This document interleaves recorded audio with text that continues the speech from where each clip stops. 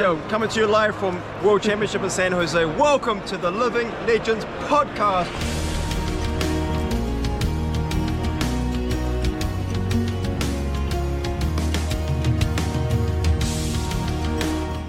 Rise Above, great card. Yeah. Well, Rise Above. The tech that I used Rise Above for when I first started playing was because I was playing your Redliner Azalea deck, you use that to put arrows back on top. Seek Horizon is the real tech there, where you Seek Horizon for 4 with Go Again, putting like a Red and Ledger back on top, and then dominating your Red and Ledger and shooting at them. Yeah, that's the tech.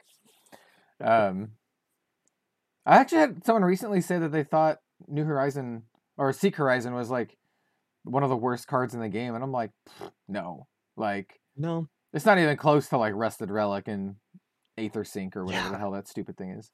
Oh god, yeah, the item. Yeah, that's so bad. Yeah, Aether Sink. It gives you the ability sometimes to get Barrier 2.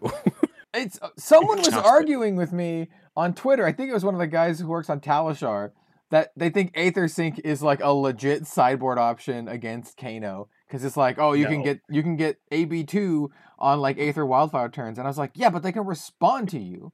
They can respond to you removing it to get to AB2. Sure, they don't get the maximum value out of whatever, but they can still respond to you. And then you have to pay another resource to put the counter back on. And the card itself already costs a resource. The card is so bad. And it's a yellow. So that's the other thing on top of it.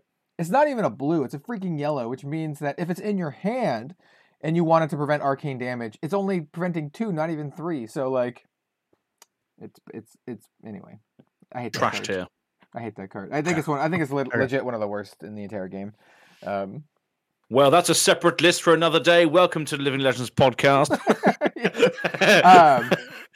How's it going, everyone? Welcome to the Living Legends podcast. That's going to be here the whole time. I am the host today. My name is Kel, and welcome to the Living Legends podcast, where we talk about all aspects of the Flesh and Blood trading card game. Today, we're going to be complaining. Which is actually fairly rare for us. In a strange turn of events, we're going to be complaining about our saltiest cards. And joining me for that discussion is Bill from Spike Feeder's Fab. How's it going, everybody? This is going to be really funny. Not necessarily the cards. Well, I mean, it is basically just the cards that we don't want to see the most.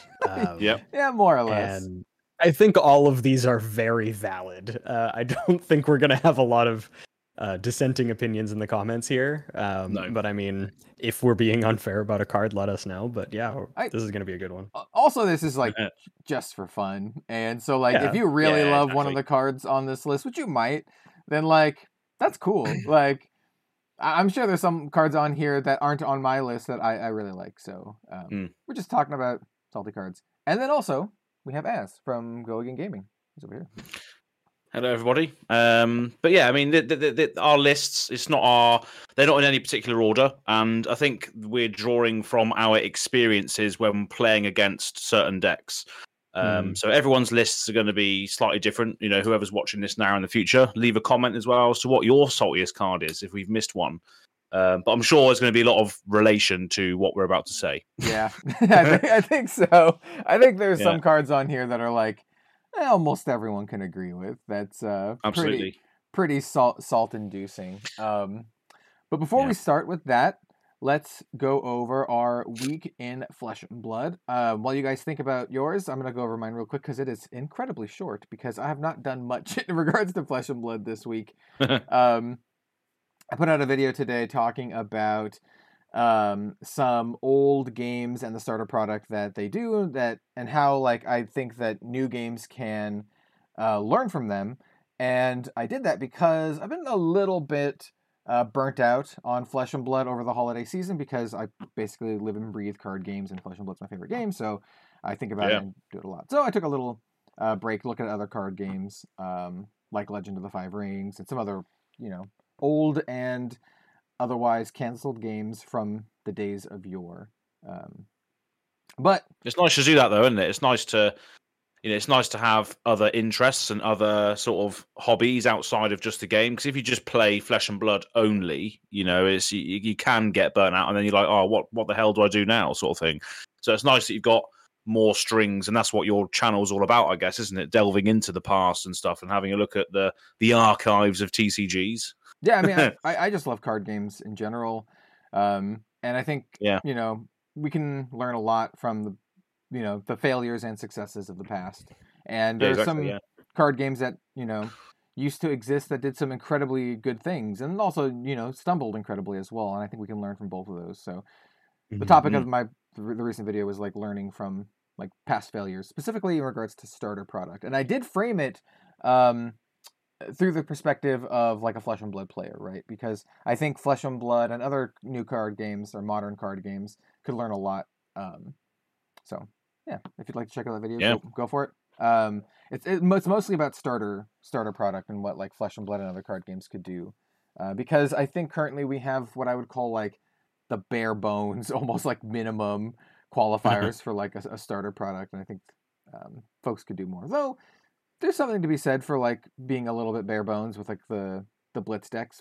They're cheap, they're relatively small, they don't take up a lot of space, but also they don't have a lot of flourish. Like they don't have a little how to play booklet or they don't come with their own little box or anything. So it's going to be interesting to see like if that product in Outsiders, like all the 6-bit decks, have any extras in it, because when we had the Tales of Aria ones, which were the last ones, weren't they? No, the Uprising ones. We had Uprising, even those didn't have rule books in there. They had like a little card that said how to play or something, like this style of the deck. Like for fight, it was just 0 cost go again attacks or aggro, whatever it was, and it said like play style easy, didn't it, or play style hard, like the old MTG decks used to say experience level or beginner level. I remember those little dots on them. Those. That's an intermediate deck. I'm an intermediate player. The Uprising decks did have a QR code on the back that you could scan that would take you to like a how to play thing, I think.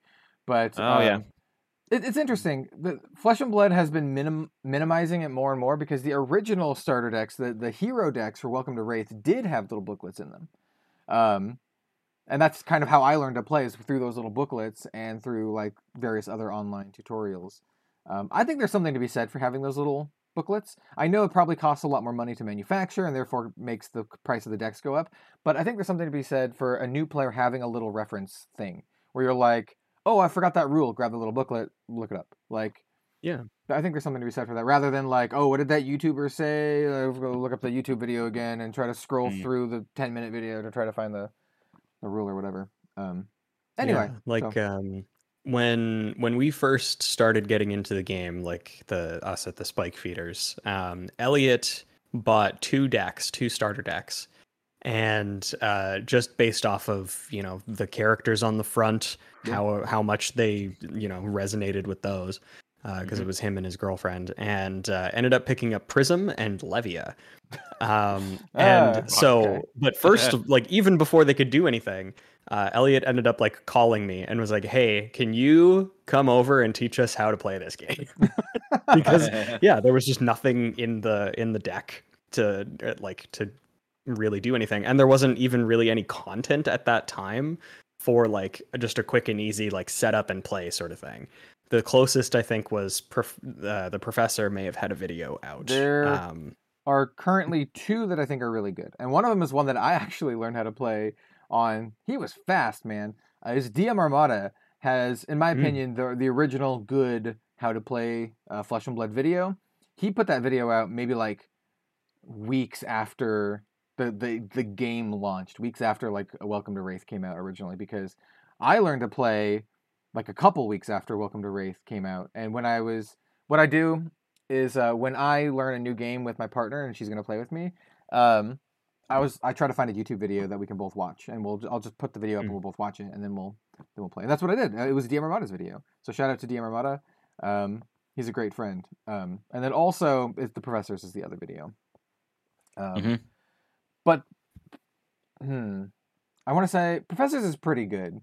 But it doesn't go into a lot of detail, right? And it doesn't talk about arcane damage. Neither of them do, to be honest. Mostly because the Professor's is very streamlined, and Diarmamata's was made before arcane damage even existed.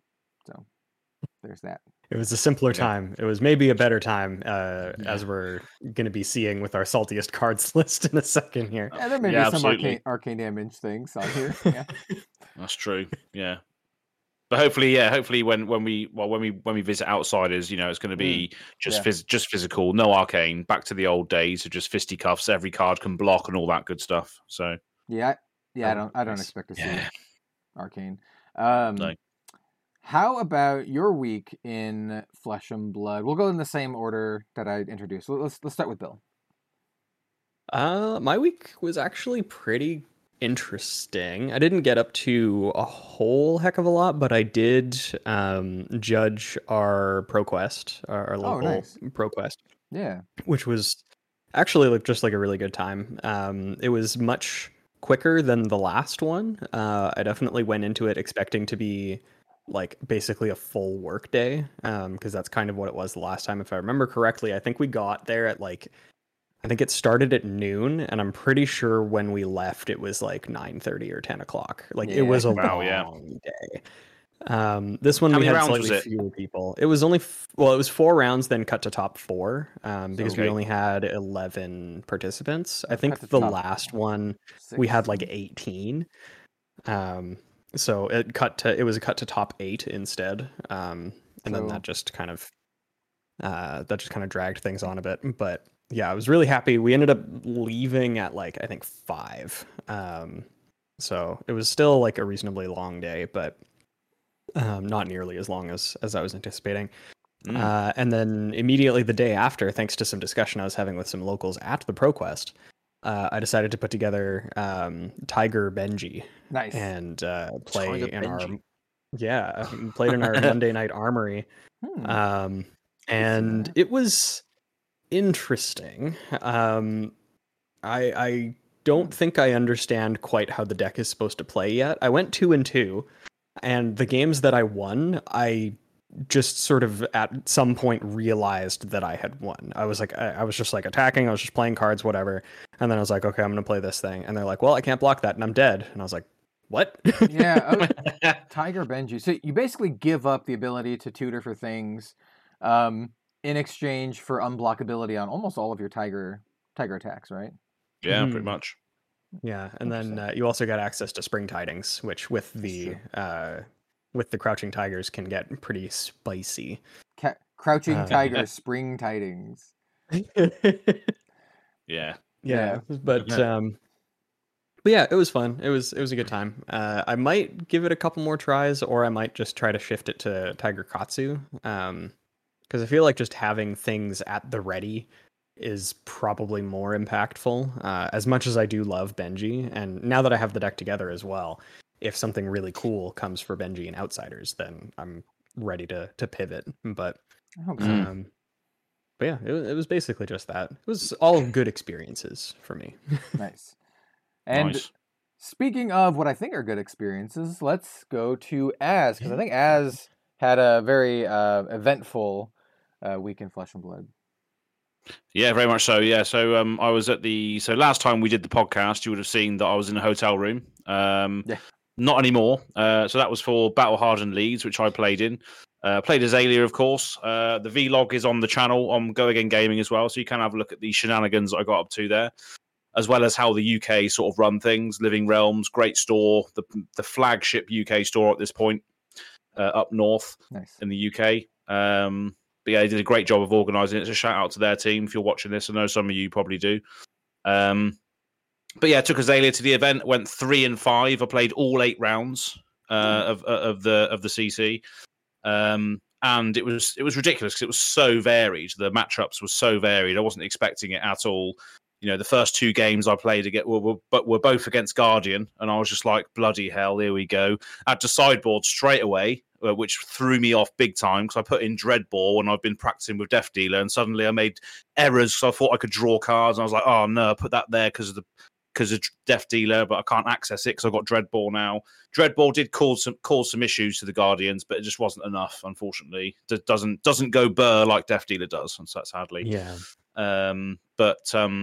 But but yeah, the 3 wins I got was against an Icelander, a Lexi, and an Azalea mirror match on the bottom tables, which was good fun. So yeah, I definitely knew that matchup in and out. Beating up all the other Rangers. Yeah, beating up all the other Rangers. But yeah, it was a great time. Yeah, as I said, it's the first sort of competitive event I've been to. And I was speaking about this to Tommy from Fresh and Buds, that actually appeared on his podcast this week as well.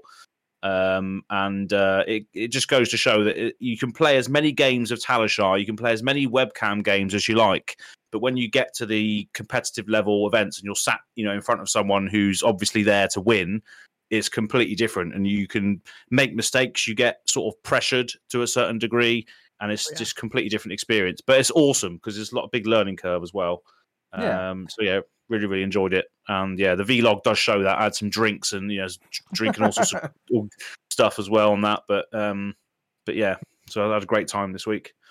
That's awesome. I agree with the Talishar thing too. I made a tweet a little while ago. It was kind of in jest, but it was something along the lines of a lot of the folks who are just grinding on Talishar are going to have a rude awakening when they go to their very first calling event or higher, when they play against people who are actually legit good at the game instead of some rando who is just casually playing on Talishar and doesn't care.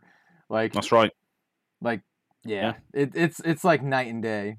Yeah, it goes to show. Yeah, exactly. And there's people that know me know that I'm a filthy casual, and obviously I play games with friends and stuff online and that, and I'm not too competitive. So I got 3 wins, out of 8 games, so I'm happy with that to a certain degree. Hey, but I thought I was.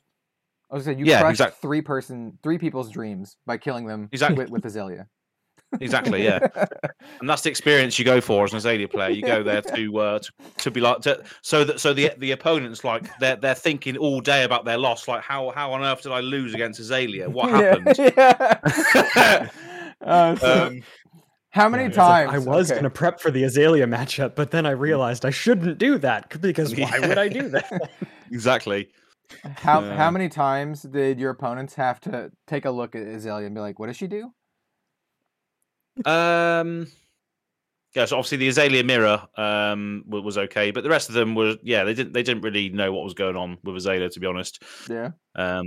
But yeah, it was a great experience nonetheless, and I'll probably be back there again at some point for the next big UK thing. So nice. Yeah. Yeah, so funny. That's awesome.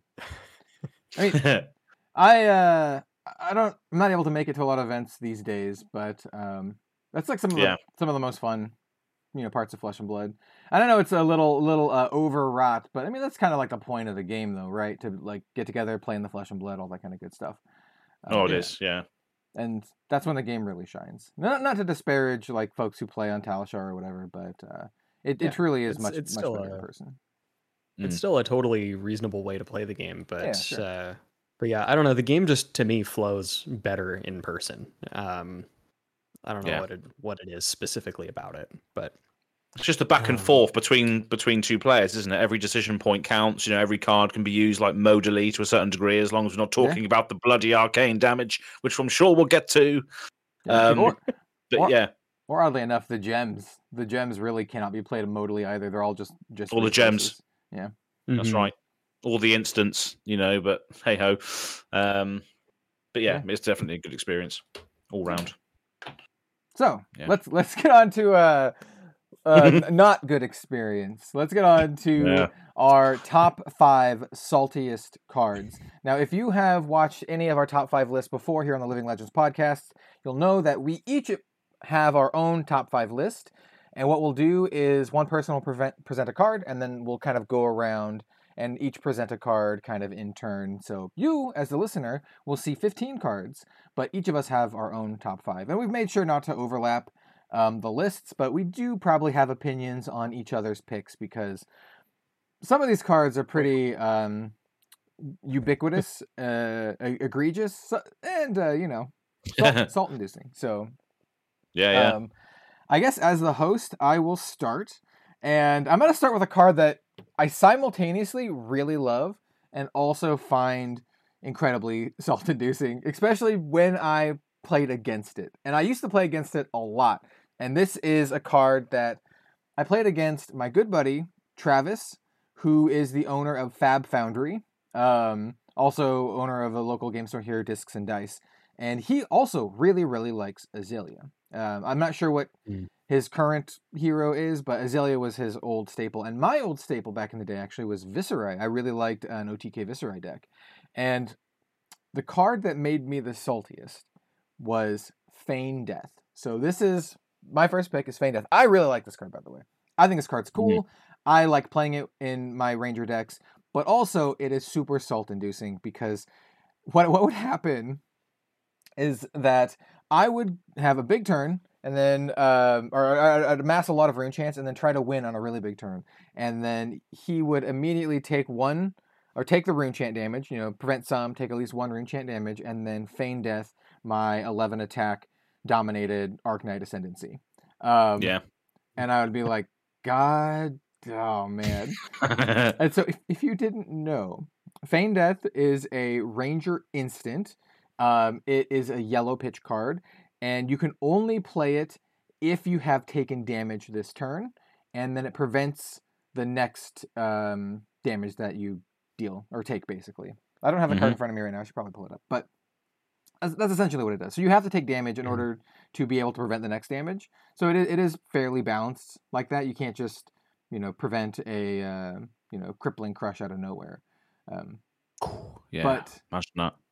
But it's still very salt-inducing for me because it's like the one card at the time that could prevent this, right? It's like 11 dominate unless you have some other shenanigans going on, and I would usually wait until it was a good time, nothing in arsenal, so they can do defense reaction shenanigans. Like I wanted to make sure it was a good time.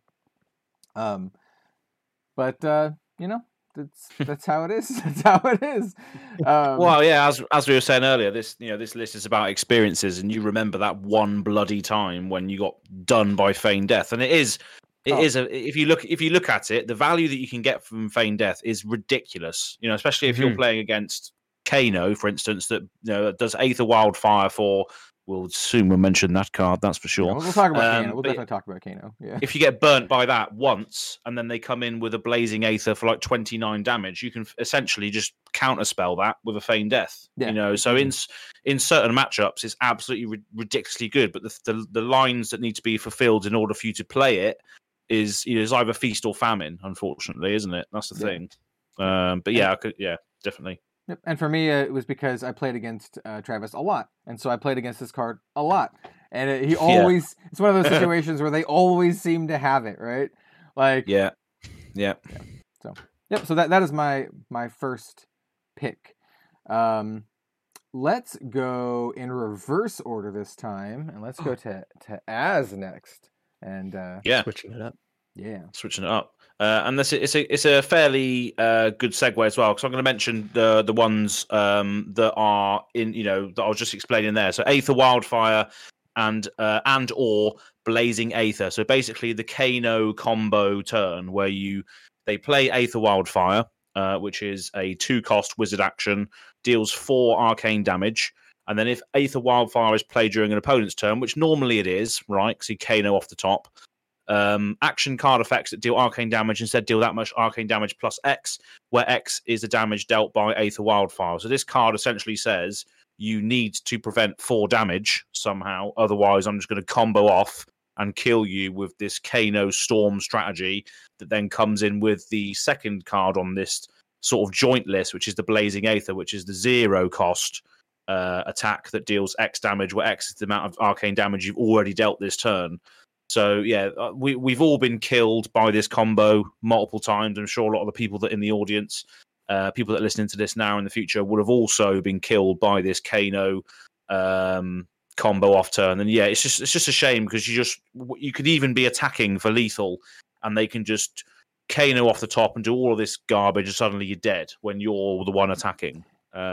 So... yeah, it's a horrible window that you have to deal with and you have to sit through as they sift through their deck and find their cards and slowly just burn you alive. I've mentioned this story before, but I have a quick little anecdote. At Grand Prix, calling Las Vegas, Team Blitz, me, DM Ramada, and Jim from Fab TCG Cards on a team. Round 1, I get paired against Kano. I'm playing Lexi. He kills me turn 1. And this isn't me like being like, okay, I'll take it all. Oops. Like, this is me doing my best to prevent all of the damage, and he still kills me turn 1. Yeah. And it was impressive. He had a long Wildfire. he had a long line of cards out. No, Wildfire was out. This was already? This was the same weekend as the Uprising world premiere. So this was the world premiere. Weekend. Okay. I'm getting my events mixed up then.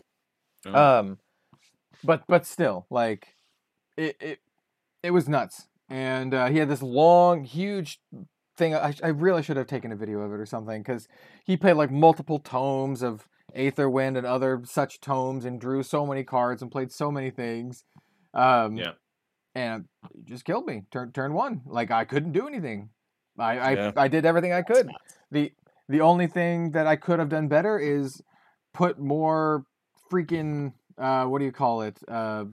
Spell Void in my equipment, I guess. That's the only way I could have prevented more damage, is just like drawn more blues, but I'm playing Lexi, so there's not that many blues. There's a little bit, but yeah. Oh, and also my round, we ended up winning. I lost, but my 2 teammates won, so we actually won that. Did we win that round? I think we won that round. Nice. And then we paired up against Tyler Horspool's team, and eventually, this was like a couple days. We were doing good. A couple rounds later, and then I also got matched against that team's Kano player, and that Kano player killed me on like turn 2 or 3. So yeah. I don't have a great record against Kano as Lexi. And then also, I play against DM Armada a lot, and he loves Kano, so I played against him playing Kano a lot. And as said, most of the times I die is when I have lethal, and I'm like, I attack you. And then he's like, I have responses, and I'm like, okay, am I dead? Like that? Am I dead, or are you dead? Who's dead here? Someone's gonna die. The frustrating thing is, as well, is like they, Kano players, they lead you into that position thinking you are going to win, because they're basically just assembling the combo the entire game. You're leaking damage. You're thinking, oh, right, yeah, I'm getting somewhere now. They're just like playing energy potions or what have you. But then they're on 2 life, and suddenly you're coming in for lethal, and that's when they kill you, when they're on 2 life, and you're about to kill them. They've already assembled all their pieces. They got Storm Striders on board, which I'm sure Bill can go into in a moment. But yeah, it's not interactive. It's for them, they're like doing all this combo stuff, and that's how they enjoy the game. Fair enough, but yeah, it's just those windows where you can't interact or do anything. The most you can do is like Arcane Barrier, or use another card that I'll talk about a little bit later. Which actually has become like the bane of a lot of wizards. So I know a lot of wizard players were pretty salty about one of the cards on my list, but yeah. But with that, I'll throw it over to Bill, who I just realised, actually, I'm not sure if you had this in your list or not, actually, but I'm sure we can speak about it anyway. Yeah, no, I was originally going to be talking about Stormstriders, but because Az was already going to be talking about Blazing Ether and Ether Wildfire, like it's all part of the same experience, like you don't normally die to an Ether Wildfire Blazing Ether combo without the Stormstriders being there. Exactly. So it's just all the same package. Stormstriders by themselves, it's a card that kind of break some of the fundamentals of the game. In that it essentially gives you an extra turn on the turn that you are going to win, right? Because like for one resource. So you have your turn, you have your normal turn, and then you pass your opponent, drawing a new hand, and then take another turn with your Stormstriders and kill them. That's basically how it works. You basically take 2 turns in a row to win. It's crazy. Not saying it's like unbalanced or anything, but it can be a little salt-inducing, for sure. Definitely. Yes, it really can. Which of mine do I want to talk about first? Let's talk about the one that I think is maybe of this list the least salt-inducing for me, while still being salt-inducing. Okay. So you're both familiar with attack reactions, of course. Oh yeah. There played an is assassin or two. there is one attack reaction above all that most of the time when it's being played, it is getting me. It is like like they play it. I it's like they probably have this, but I have to play as if they don't because otherwise I'm going to lose. When I block some amount, and then they go, oh, by the way, from Arsenal, pummel. Yeah. Oh yeah. There are like the 5 cards that I picked are all cards where I look at them and I just kind of have that like resigned sigh where it's like, okay, like either I have to really reevaluate my game plan or I'm just dead, like I'm just losing here. And pummel, I mean, obviously has been around for the entirety of the game, and it doesn't get played quite as much as I think it maybe used to, but even with that in mind, the times that it does get played, specifically against me, it's doing multiple things, because not only is it pumping something up enough to probably get over your blocks and trigger whatever on hits the attack itself has, because there are lots of very good on hits now in the game. But it's actually one that combos with another card that's on my list. Speaking of just on hits in general, but it also makes you discard a card. So if you've used, you want to block this big attack for like 3 cards from your hand, and you're keeping 1 back because you're like, okay, I can do something with this card on my turn. I can still have an impactful turn. And then they pummel you and you lose that card. Oh yeah, it's horrible. I love pummel. It is a super salt-inducing card, but I love it. I love it so much.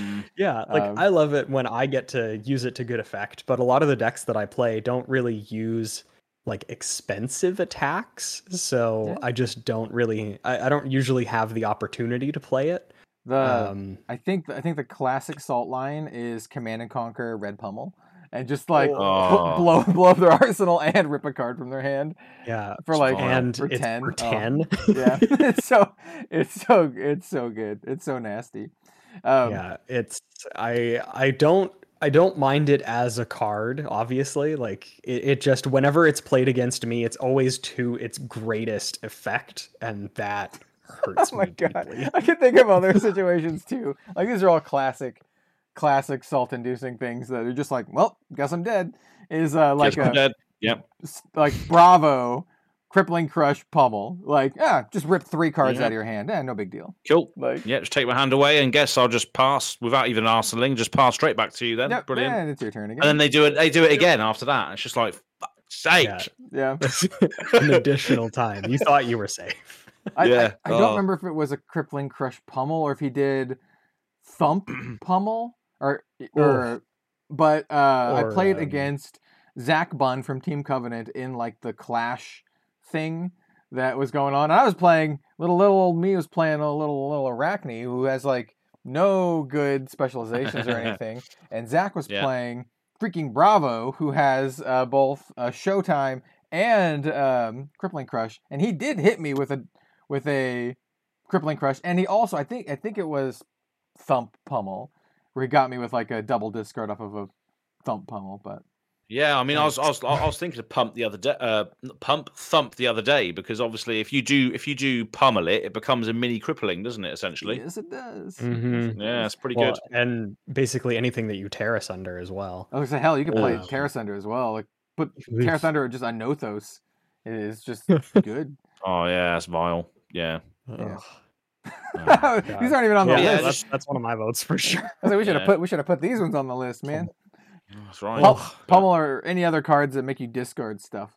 That's the thing. Yeah, discard effects I think are very, very horrible, especially in this game. But yeah, it's like even if they attack you, right, and they got 2 floating, you have to sort of assume that is a pummel. So you have to overcommit, and then they just don't pummel you. It's like Well, yeah, it's just like a mind game. You don't even see the pummel; they just mind gamed you. But that's the great thing about this game. We were speaking about earlier. Why do we love it? Because of the nuances. Or it is salt inducing, but there's those little moments that you play poker against the opponent as well to a certain degree, which is nice. Yeah, there's one story that I have that kind of involves Pummel. Pummel isn't actually in the story, but it has an effect on the events of the story. I was playing, it was a Welcome to Wraith draft. It was the first one that I had ever done.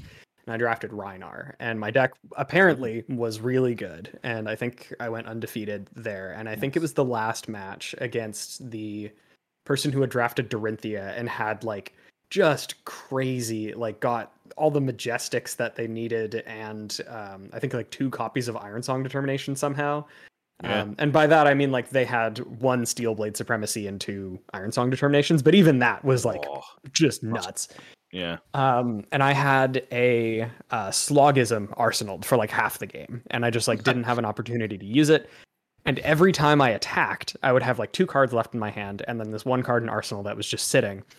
And I was at like 2 life. And every time I would attack with like a singular thing, even if it was just with the Romping Club, they were like, well, I can't afford to take pummel damage here. I just can't do it. So they were like, okay, I'm going to block out with my full hand, 4 cards, like for 4 or 5 turns in a row. And then the very last, because I was waiting for,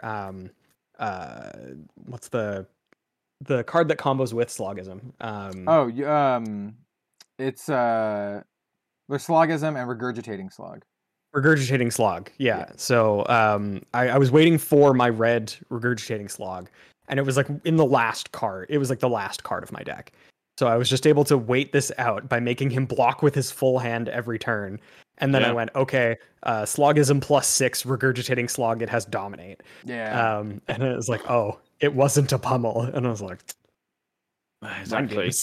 Exactly. That's a losing game, too. If you're just blocking out every single turn, you're just going to fatigue out and die. Like, yeah. It was. So you do have to crazy. You do have to take the risk sometimes, don't you? You have to think, oh, they got 2 floating. Is that a bluff, or I have to take it and just see what happens. You have to just live life on the edge sometimes, unless and not block. Unless you're Oldhim and have Winter's Will. Yay. True. Yeah, you can just block everything and swing a hammer. Mm-hmm. Block everything. Activate Crown of Seeds. Swing my hammer. You know. Yeah. Brilliant. Yeah. Not my favorite card to have played against me, Pummel. Yeah. Right.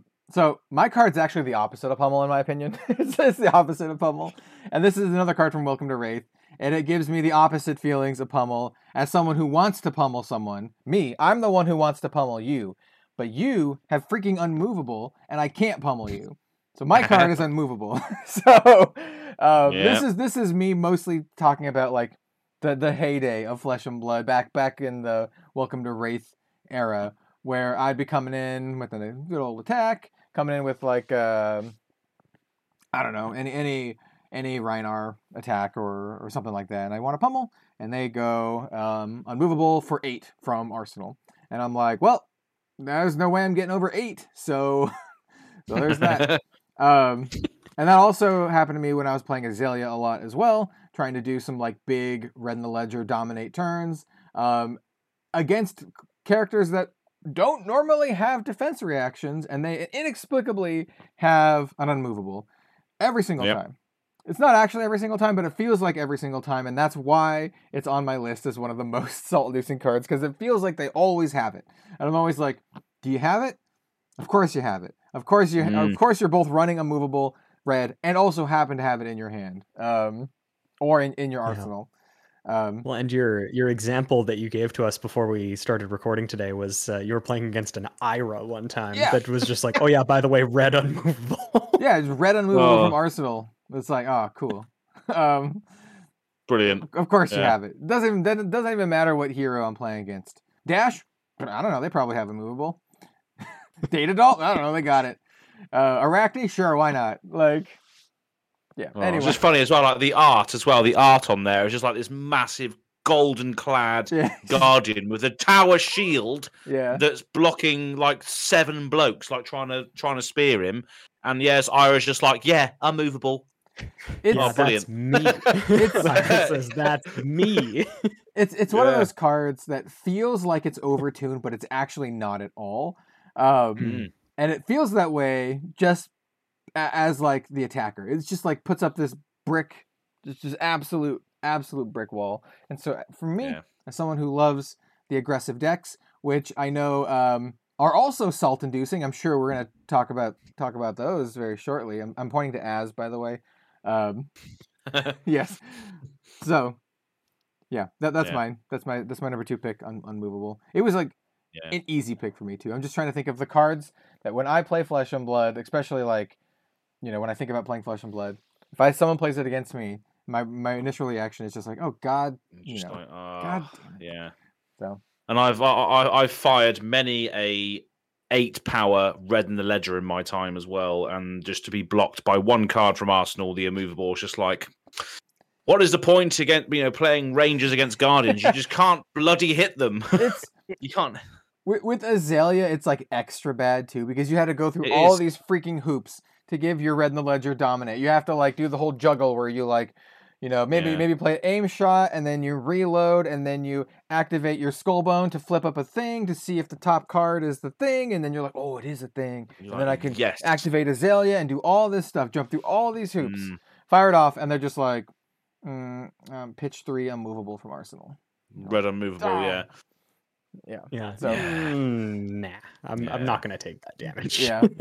Which is why I love Dreadball so much. Because obviously it prevents them from doing it from hand at least, but they can still put it in the arsenal and still do it with bloody thing, unless you play the Release Attention or whatever. But absolutely horrible card.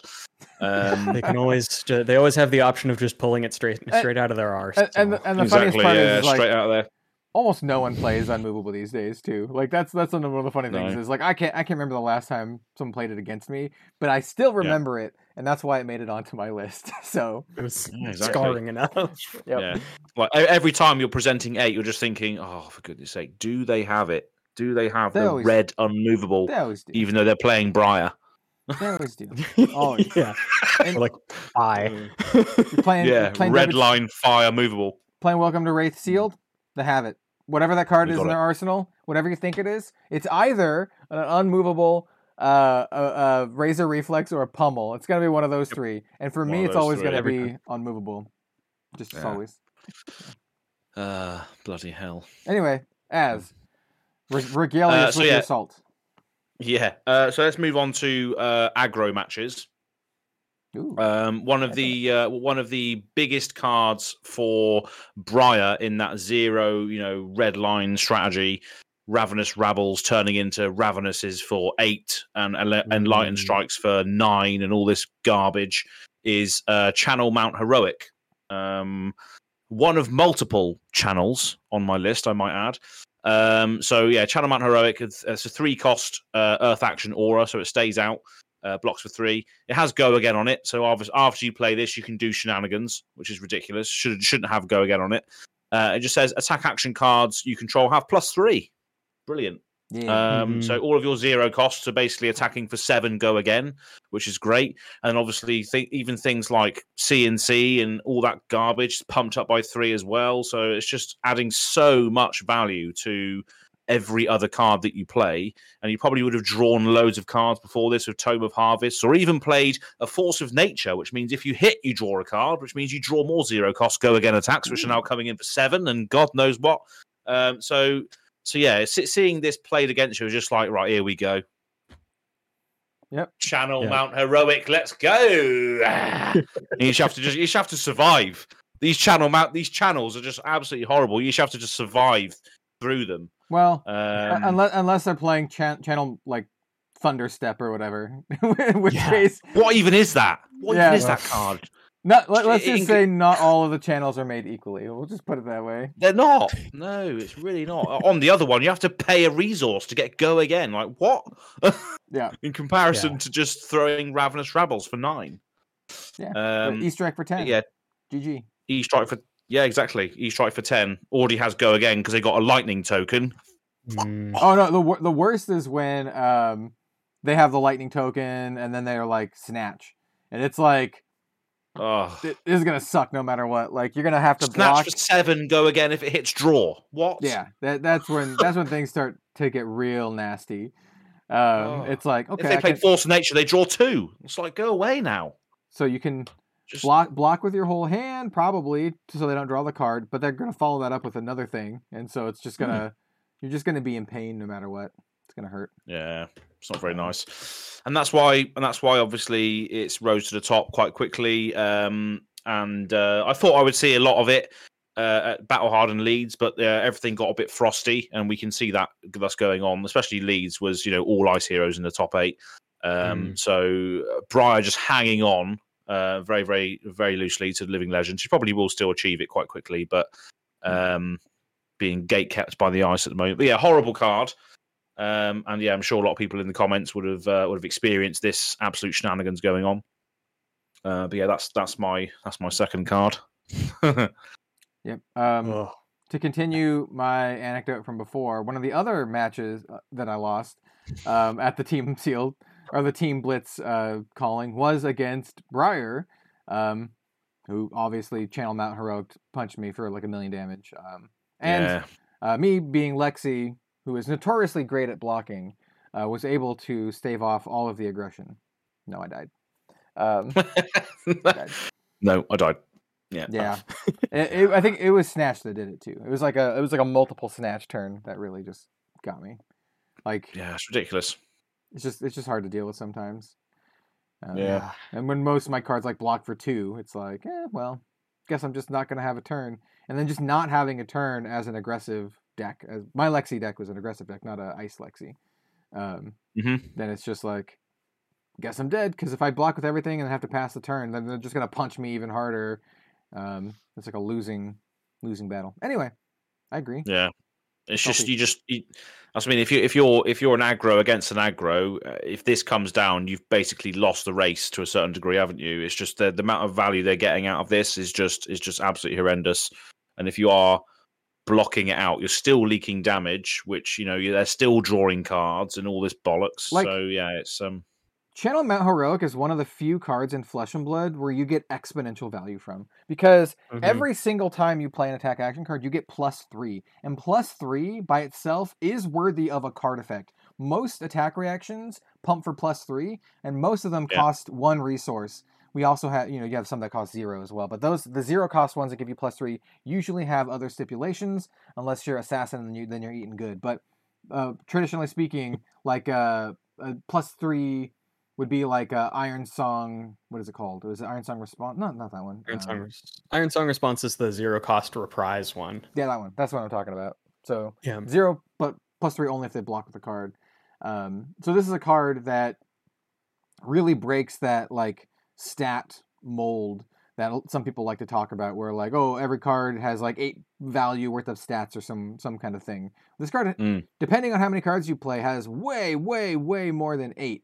And almost like immediately, if you drop this card and then you're like, oh, I have less life, so Scar for 7, and then Ravenous Rabble for whatever 7, some amount, and then another thing like Snatch with Go Again from Embodiment of Lightning.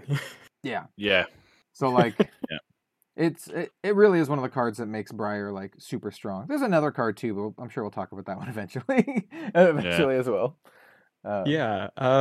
So with all of this talk about Briar and how tilting it is to play against Briar, why don't we keep that going a little bit? My next card that I would like to bring up is a card that I think everybody is on the same page about this one. I don't think that this is particularly controversial in any way. I think that this card was maybe a mistake. That's maybe me going a little bit far, but this is my own personal opinion. Rosetta Thorn is the strongest maybe weapon in the game. Like, with how easy it is to activate, with how hard blocking split damage is, and the fact that it only costs 1 resource. Like, I think the thing that's really gating it is that its heroes, Chain in CC got Living Legended, right? So he can't use it in CC anymore because you can't play Chain anymore. Briar is very swiftly on her way there, which, of course, because of the specialization or the weapons or their signature weapons, that's what it's called. because of that, we won't see Rosetta Thorn anymore. But I think the strongest detractor from Rosetta Thorn is that its heroes keep getting banned. Well, yes, there's that. And I would argue that in no small part due to Rosetta Thorn. Yeah. But Rosetta Thorn, I mean, okay, I'll just cut the preamble. Rosetta Thorn should have been an elemental Runeblade sword. I have no idea why it's not.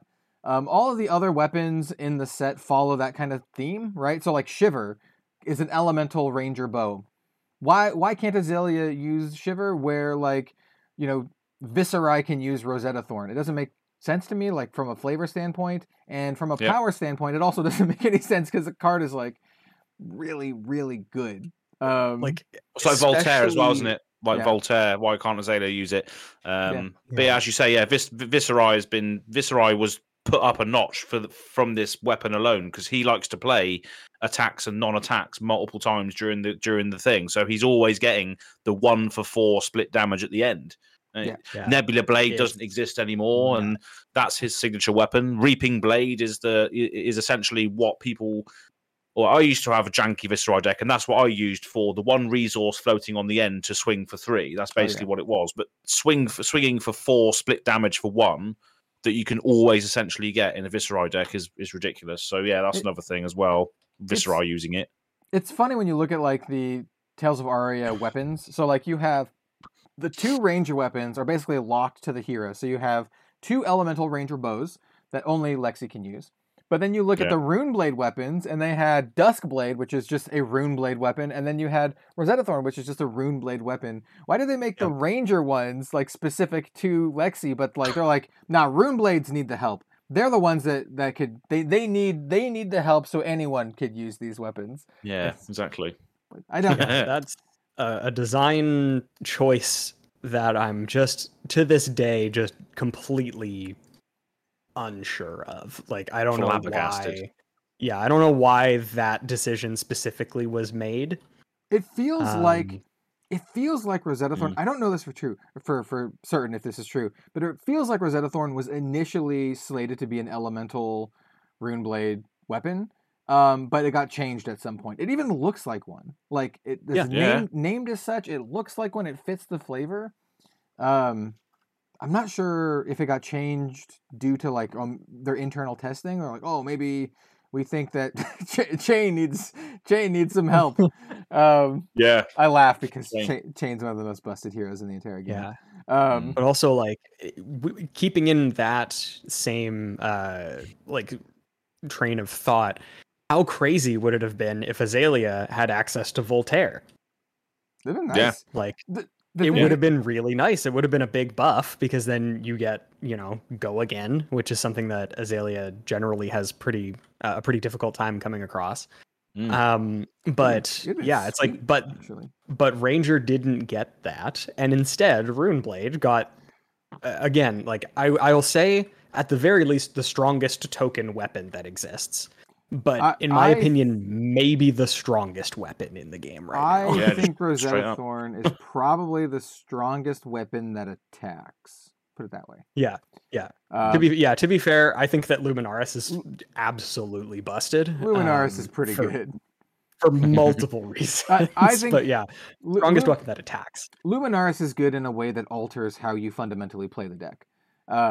Whereas Rosetta Thorn is just like, 4 damage. Here you go. But it's good though. It's like I don't want to disparage. Well, I do want to disparage it, but it's good. It's disgusting. Also, it's just like the most effective way to get 4 damage in the game.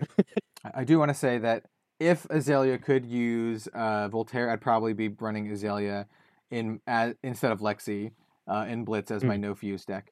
Because I think it might be worth, it might even be worth doing a stream like at some point on your weekly streams, Kel. Like, what would happen if Azalea could use Voltaire? See if it makes a difference. It would be sick. Actually, I think my no fuse deck would be legit because that would give me access to Red in the Ledger and Knock the Death Whistle. So I think the deck would be actually like much stronger because it's no fuse. I use the blues that I use. The only elemental cards I use are the blues, and they're just for like incidental value. There are a lot of the ones that if you play from Arsenal, you get a draw card. Polar Blast and stuff, yeah. Yeah, which I feel like they're decent value, right? Because they replace themselves, and then if you pitch a blue, you have some resources floating. So it's a great start to a turn where you have an extra card, but where rather you don't lose a card, but you gain resources. So that's the only thing I would lose. But then you gain Red in the Ledger and you gain Knock the Death Whistle, which are like insane, in my opinion. Like some of the best specializations in the entire game. Absolutely, yeah. So. Yeah. I think it'd be good. Well, we'll put that on the back burner. Maybe give that a go at some point. Imagine, man, attacking for 6 with your either like so you can either give it the +1, kind of like how you do with Dreadbore anyway. But imagine like Red in the Ledger with Go Again. Like you can can like bait the hell out of them too. So you could like start the turn with like a Red in the Ledger, like with Go Again, and so they either have to block it all out or only have 1 action point the next turn. Or they can just take it, and then you follow that up with something even like another like card that you want to get hit or want to hit, like Remorseless or something. Yeah, good stuff. Let's fantasize about that another time. I can see the thumbnail now. It's like Azalea wielding Voltaire. Oh yeah, give it to me. Oh, I love Voltaire. Yeah. It's one of my favorites. Like lightning bolts and stuff coming out of her places. It's one of the reasons why Lexi is like one of my favorite heroes. Voltaire is such a sweet weapon. Yeah. Nice. Anyway, shall I move on? To you, then. Yeah. Shall I move on to mine? Okay, so absolutely. I swear not all of mine are defensive cards, but they mostly are. The next one I'm going to talk about. All right, so this one, okay. I think a lot of people can get aboard of this. Like casual, like social players, tournament grinders. I know a lot of pros don't like this card either for what it does, because it's like, I don't want to say it's too good, but it's kind of too good. We're going to talk about Oasis Respite. So Oasis Respite is my 3rd saltiest card. It might be my number 1 saltiest card, to be honest, like if I'm being honest here. Specifically as an assassin player, because this stupid card, like we recently had a UPF stream where I had Arsenal a shred, right? So I was coming in with all my assassin attacks, like coming in with my my surgical extractions and all that kind of good stuff, and I'm sandbagging this shred, and every time, it was like 3 times in a row from multiple players, I got Oasis Respited instead of blocked. They didn't block, they just Oasis Respited it, and like they somehow knew, like they soul read that it was a shred, and it just kept getting Oasis Respited. I'm like, I can't do anything about this. Yeah, so that's not why Oasis Respite is salt-inducing. It is for me. I just think Oasis Respite is salt-inducing overall because it's like a very ubiquitous card that a lot of heroes run. It is kind of like I would guess probably one of the most ran defensive cards in the game, next to like Sink Below. It's got to be like Sink Below and Oasis Respite, like as like some of the most played defensive cards in the entire game. If you don't know what it does, by the way, just in case, it's an instant. We're talking about the red one because the red one's the biggest offender. It's an instant. Yeah. It costs 1 to play. And it says that it prevents the next 4 damage that would be dealt to you. Will be done till target player, and then if that player has less life than other players, then they gain a life, basically. So basically, you prevent the next 4 damage that you take, and you also gain a life if you have less life. So it virtually prevents about 5-ish points of damage for 1 resource, and that rate isn't like amazing, right? Because we have Sink Belows that block 4 for 0, and you also get a little bit of filter. But what makes it so good is that it's an instant, so it gets around dominate effects or other sort of evasion type stuff, and then it prevents any form of damage, so it also prevents arcane damage. So I know a lot of wizard players out there who are like, when they were listening to Azz, this is a straw man, but as they were listening to Azz, they were like, I don't know. I think Aether Wildfire and Blazing Aether are totally fair cards, and they're very salty with the Oasis Respite. I can tell you that much. Like Yeah. if a Wizard player plays Wildfire and it gets immediately Oasis Respitten, then they're a salty wizard. I can tell you that much. Yeah. So it's Just one of those cards, isn't it? It's like, you can block out any damage you want, and you can get round that sort of reactionary window restriction. So if you can't play defense reacts for whatever reason, like you say, if you're getting CNC'd, if you're getting dominated, crippling, crushed, or what have you, you can still sink below from your hand to block 4, and then you can pay 1 an Oasis and prevent 8, so you don't get crushed and still have 2 cards. So get round crippling crush and pummels and all that sort of thing. So yeah, it's like the versatility of it that makes it like so strong. It's the fact that it's just like in almost every single situation, it just does what it does, right? It's one of the cards that doesn't really, you can kind of play around it, but not a whole lot. There's not a lot of counters to it, is what I'm saying. Unless Aetherize. I was saying unless the Wizards are playing Aetherize, where they play their Wildfire, and then you Oasis Respite, and then they Aetherize and counter your Oasis Respite. Oh, that'd be brilliant. Which would be I gotta tell you, if a wizard is playing Aetherize and are able to cast it with a valid target, they deserve to win that game. Yeah. Absolutely. Yeah. Yeah. They were just simply more prepared than you. Yeah. But yeah, Fantastic. It's Oasis Respite.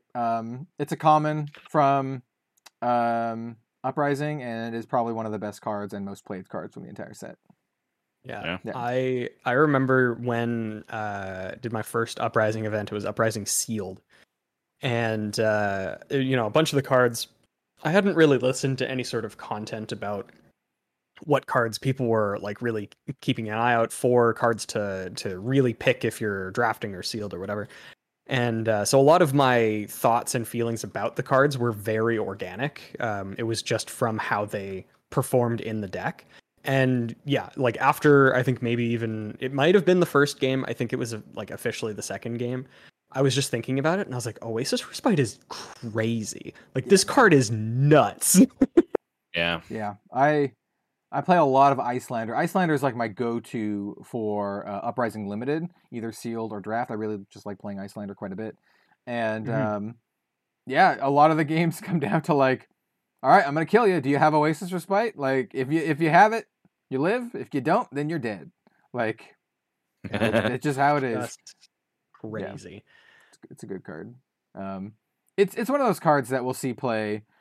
I can't not see this card not being played. It was like triple negative, but like it's gonna be played like throughout the Flesh and Blood history in any format that it's legal, to be honest. In fact, I actually think Oasis Respite is perhaps at its best in formats like Blitz and UPF, where you don't have like sideboards or whatever, because it's kind of a catch-all, right? Whereas if you're playing Blitz, right, running something like Sink Below has a little bit of opportunity cost to it, right? Because like if you're running up against a wizard, right, your red Sink Below sucks like hard, unless they're running like a Bull Lander kind of deal. Like pitching red to prevent 1 arcane barrier is like terrible. But Oasis Respite always gonna do 4, maybe 5. Like, it is active in every matchup, really, because every matchup wants to deal damage to you in some way, and the fact that it works on both axes of the physical damage and arcane damage just means that like it's just never dead, which is again crazy. Here's my buying tips for me, noted finance guy. Don't even have the right word. Here we go. Living Legends Finance Corner, here it comes. If you don't have foil red Oasis Respite, you should just go buy them. They're not that expensive, and you're probably going to use them throughout your Flesh and Blood career. You should just do it. Just go buy 3, and thank yourself later when Ultimate Pit Fight is super popular and everyone wants a playset of them, and they're like $5 to $10 each because it's been out of print for like 2 years or whatever. So yeah, just a little tip. It's one of those cards. I like to think about this I don't think about it in terms of finance, but I think about it in terms of me wanting to get cool cards or cards that I would want in the future and wanting to just play with them. And Oasis Respite foils is one of them. Another one is also like Scar foils, Easter Egg foils. These are all cards that personally I have sought after because I'm like, these are cards that I'm going to want to play with. Oh, go ahead. I found out recently that Fiendel's Fighting Spirit, the red foils, are like $10 right now. Really? Oh, yeah. I have a bunch of them. I was surprised too. I'm sure I have like probably 10 of them just laying around in bulk somewhere. Yeah. But like, yeah, people want them. Apparently, they're a popular option. Yeah, those are ones that I also have a full foil playset of, but that's because I opened up an absurd amount of Uprising boxes, and I just happen to have like 7 of them or whatever. The yellow ones too, for the Fighting Spirit, the yellow ones are also quite good too, because they still pop illusionist shenanigans. Anyway, let's move it on to Az. What is your third most sodium inducing card? Sodium inducing. Yeah, hell yeah. I was just trying to think of a way to sort of link what we're speaking to something else, but yeah, there isn't really any real link between these ones. But let's just go with the next channel card on the list. Channel Fireball. Channel Fireball. Yeah, absolutely. No. Channel Lake Frigid is the next one. So yeah. Especially in Icelander decks, because they can flash it out on your turn and just completely ruin your entire turn. Yeah. So yeah, it's absolutely disgusting. Just making everything cards and activated abilities costing an additional 1 is just horrendous when you're playing Rangers, because you have to activate your bow to get something in your arsenal in the first place. That then costs you 2 resources to put something in there. God. And then if you want to activate your cross wrap, that costs you 1. Oh, it's just horrendous. Yeah, it's just horrible. And then obviously when they play it on your turn as well, because it's a blue, you get the frostbite, so that adds an extra tax to the first thing you do. So activating Death Dealer on your turn, if you've been frostbitten, it's going to cost you 3. So you have to pitch a blue to get a card in your arsenal. So yeah, it's just it elongates the whole game a little bit as well, and you almost don't want to do anything on your turn because you're just wasting stuff. So yeah, it's just a horrible card, really. Absolutely hate seeing it being played. And it's always, when it comes out, it's always like, oh, here we go. It's bloody winter is here now. I think my favorite part about it, both ways, is because it's hilarious, is that it makes a Fiendel Spring Tunic cost 1 to activate. So you can't even use your tunic. It's hilarious. It makes it neutral. Yep. So it's hilarious. Yeah, I agree with that. I think it's like a pretty unanimous card, right? It's like it's just so annoying. As someone who likes to play Icelanders, like I said, I think it's fun. And as someone who primarily plays aggro decks all of the other time, I hate it. It's one of my least favorite cards to see across the board. Because it's just like, all right, this awesome hand that I have now that I could attack with like 4 or 5 things. Now I can attack with like 2 of them maybe. And if I'm Ranger, good luck, because now all the arrows cost an additional 2 to play. Oh, it's horrible. Yeah, it's gross. Yeah.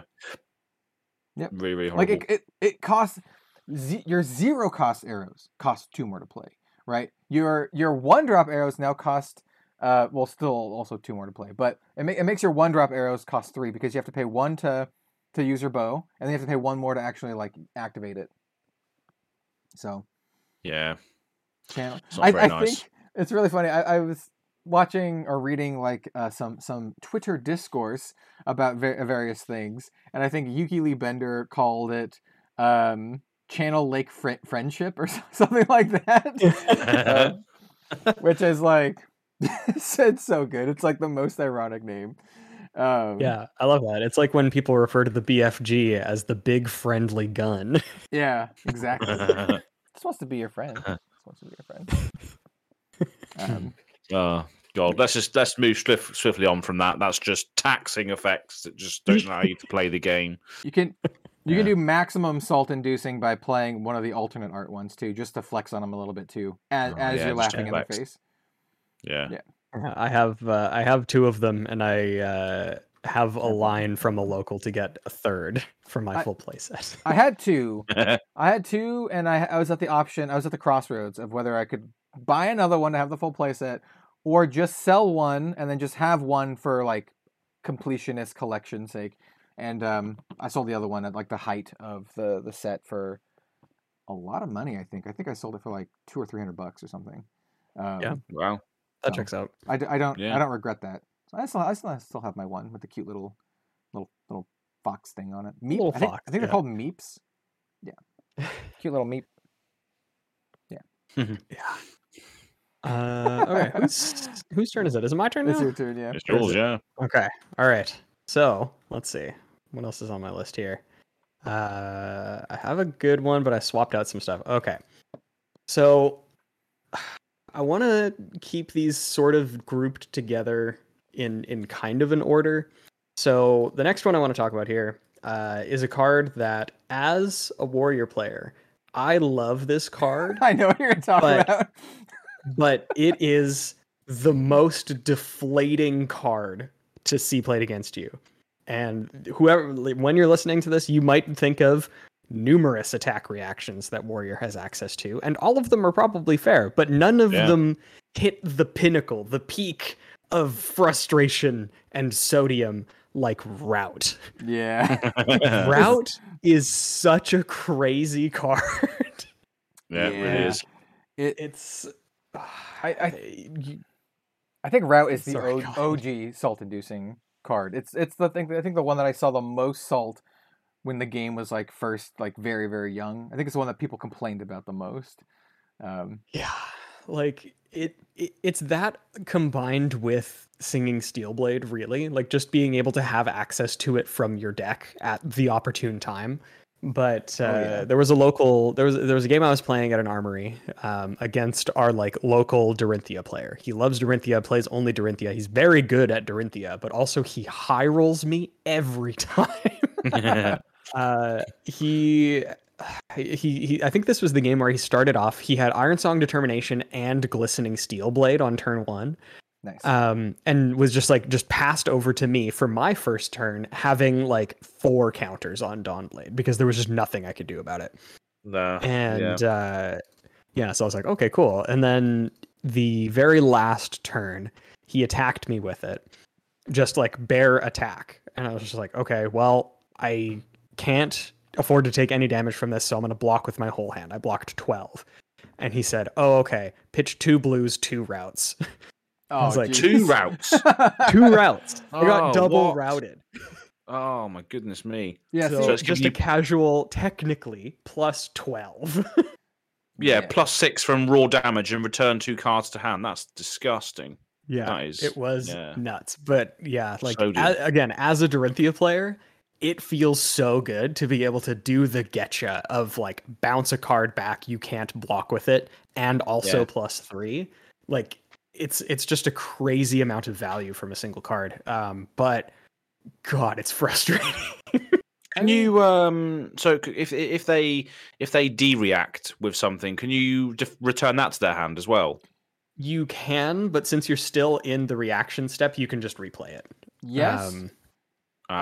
If they have the resources. So earlier I mentioned how Unmovable was one of my saltiest cards. One of my favorite things to do is to route Unmovables back to their hand when they have no resources. So it's just like get absolutely wrecked. Like not only are you not preventing this 8 damage, you're going to be taking more. You're going to be taking more. Yeah. So I played a lot of Dorinthia back in my day. So in that situation, route is crazy against that defense reaction, but every time I can route a defense reaction, it's always Sink Below. Time. Don't route Sink Below. They're just gonna play it again and then get the effect again. So I see. Yeah, okay. Yeah, so it's more effective against the defense reacts that cost them resources to play. Yeah, 100%. Exactly. Okay. Nice. But yeah, just in general, like especially as the way to to close out the game, I think that rout is one of the most effective tools that warrior has, and they have a lot. They have a lot of attack reactions. Unless your opponent's playing with Oasis Respite. You can't bounce Oasis Respite. No, you cannot. Oh god, that stupid card. I'm sorry. Oh jeez. Yeah, no, rout. I even there's even some memes that I've shared on. If Kellen in the future editing this, put the Kakaguri, Yumiko Jabami meme of her holding up the card and then flipping it over and it's rout. Like, and she has like this smug look on her face. That's like one of my favorites. It's like that's a classic Flesh and Blood meme. I again love rout. Hate seeing it. Yeah, that's fair. Yeah, that's right. You love to play it, hate to see it played against you, you know?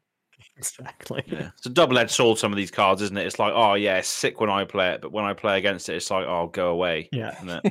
When I play against it, I'm like, that's not allowed. The hallmark of a selfish card. This card is all enjoyment for the user, no enjoyment for the opponent. No. Exactly. And lovely. Speaking of sucking all the enjoyment out of playing Flesh and Blood, here we go. Mine is just has casually one of the best mechanics Flesh and Blood has ever made. Unanimously, everyone loves this mechanic, and that is Spectra. Everyone loves Spectra. It's brilliant! Awesome mechanic. It's so great and balanced, especially when you can force your opponent to attack your Spectral card. With something like Arclight Sentinel. So Arclight Sentinel is my fourth pick. Once again, not all my cards are defensive, all right? Just hear me out. But this I don't know if I believe you.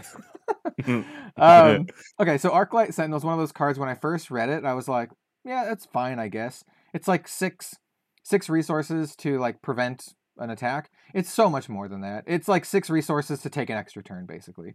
So what it does, it's a 6-drop, costs 6 to play. It's an instant, a light illusionist instant aura, so it can only be basically played by Prism, also because it's also a Prism specialization. And it says, if Arclight Sentinel is in the arena, when an opponent announces an attack, they must choose Arclight Sentinel as the target of the attack. And then it also says Spectra, which says if Arclight Sentinel can be attacked, when Arclight Sentinel becomes the target of an attack, destroy it and close the combat chain. The attack does not resolve. And so if you're new to Flesh and Blood, basically what that means is the attack not resolving means that the effects of the card don't resolve, such as Go Again. So if something with Go Again is forced to attack the Arclight Sentinel, like we'll just use Scar for Scar because it's like a really easy example. The attack hits the Arclight Sentinel. The Arclight Sentinel is then destroyed, and then the combat chain closes, and then Go Again, and all other effects do not happen. So unless you have some sort of shenanigans to get another action point, your turn is done. And that's just how it is. Doesn't matter how much it was coming in for. Your turn is done. You can be. This is one of the cards that actually shuts down the channel Mount Heroic shenanigans that Azz was talking about. If they channel Mount Heroic and they're like, "Ooh, I'm gonna go off," and they're just like Arclight Sentinel, that's basically just be like get wrecked. One of the most satisfying things, I imagine, because I don't have a lot of experience playing Arclight Sentinel, would be to Arclight Sentinel someone's Go Again Snatch for 7. If they're like Snatch for 7, Go Again, you Arclight Sentinel that, oh, you're eating good. Like that's gotta feel good. But on the flip side, on the side that I'm usually on, it's usually like Rain Razors, load some bow, or depends on the turn, but you're coming in for some arrows. You're going to do some Go Again shenanigans. You have something really spicy like your Endless Arrow that you're going to pump up and get back to your hand, and the Arclight Sentinel. And your turn's down, and your Endless Arrow goes to your bin. And then you're sad. Oh, see you later. Yeah. One card as well, that's cost them. One card, and they've pitched the rest. So, yeah. I've got similar situations like when if you're exactly the other end of the spectrum, Ranger, you're stacking up a massive dominated arrow for like 14 damage that has a lovely on hit effect or something, and they're just like ALS. Yep. All right, cheers then. Yep. Great. And the thing is like if they have 2 blues in this, they get to keep 1 card in their hand, and they can play that card and then attack with all their other little aura shenanigans. Attack you for 1 with all their little auras, and yeah. So I think this is one that a lot of folks would agree with. Arclight Sentinel. Yeah. Fortunately, it doesn't see a lot of play because Prism is a living legend in Classic Constructed at least, and in Blitz it doesn't see a ton of play here and there. To be honest, Blitz Prism doesn't see a lot of play in Blitz just in general these days. But yeah, apart from Bill over there, except for Bill, who doesn't play Arclight Sentinel. That's my one drop. Yeah. So yep. Nice. Arclight Sentinel. Yeah. I think what makes it so salty is just, first of all, the spectrum mechanic, but also that it's almost the same reason as one of the other cards we talked about earlier, in that it kind of just gives you an extra turn. It's kind of like the defensive version. This is a weird way to think about it. A defensive version of Storm Striders, right? Where it just gives you an extra turn. Storm Striders is like an offensive version. It gives you an extra turn on the turn that you're going to win, so you take 2 turns in a row to kill. This one is a more, obviously a defensive one where you just take an extra turn, basically. It's just like, yep, here's a card. Give me my turn back, please. Yeah. It's just a counter spell to the opposing hero's most powerful attacks, like Crippling Crush. Nope, sorry, you're not having that card. I counter spell it. Red in the Ledger. I know it's not really a attack that does anything to Prism, but just you're taking away their best cards by ALSing it. So yeah, it's just horrendous, really. Yeah. And on top of that, the thing for Azalea that hates it is like normally with Azalea you go tall anyway, so it's like I have the ability to build up this huge attack. Arclight Sentinel. Yeah, and then you've used like 4 cards to do it, and they've used 1. Yeah, it's just like, okay, brilliant. So I've not only have I chucked my arrow away, but I've chucked away all those buffs as well that you've just ALS'd for one card that you've put in the bin, and you've pitched the rest. Great. Yep. And then you're attacking me with 5 Spectras on your next turn with Luminaris. Yeah, okay.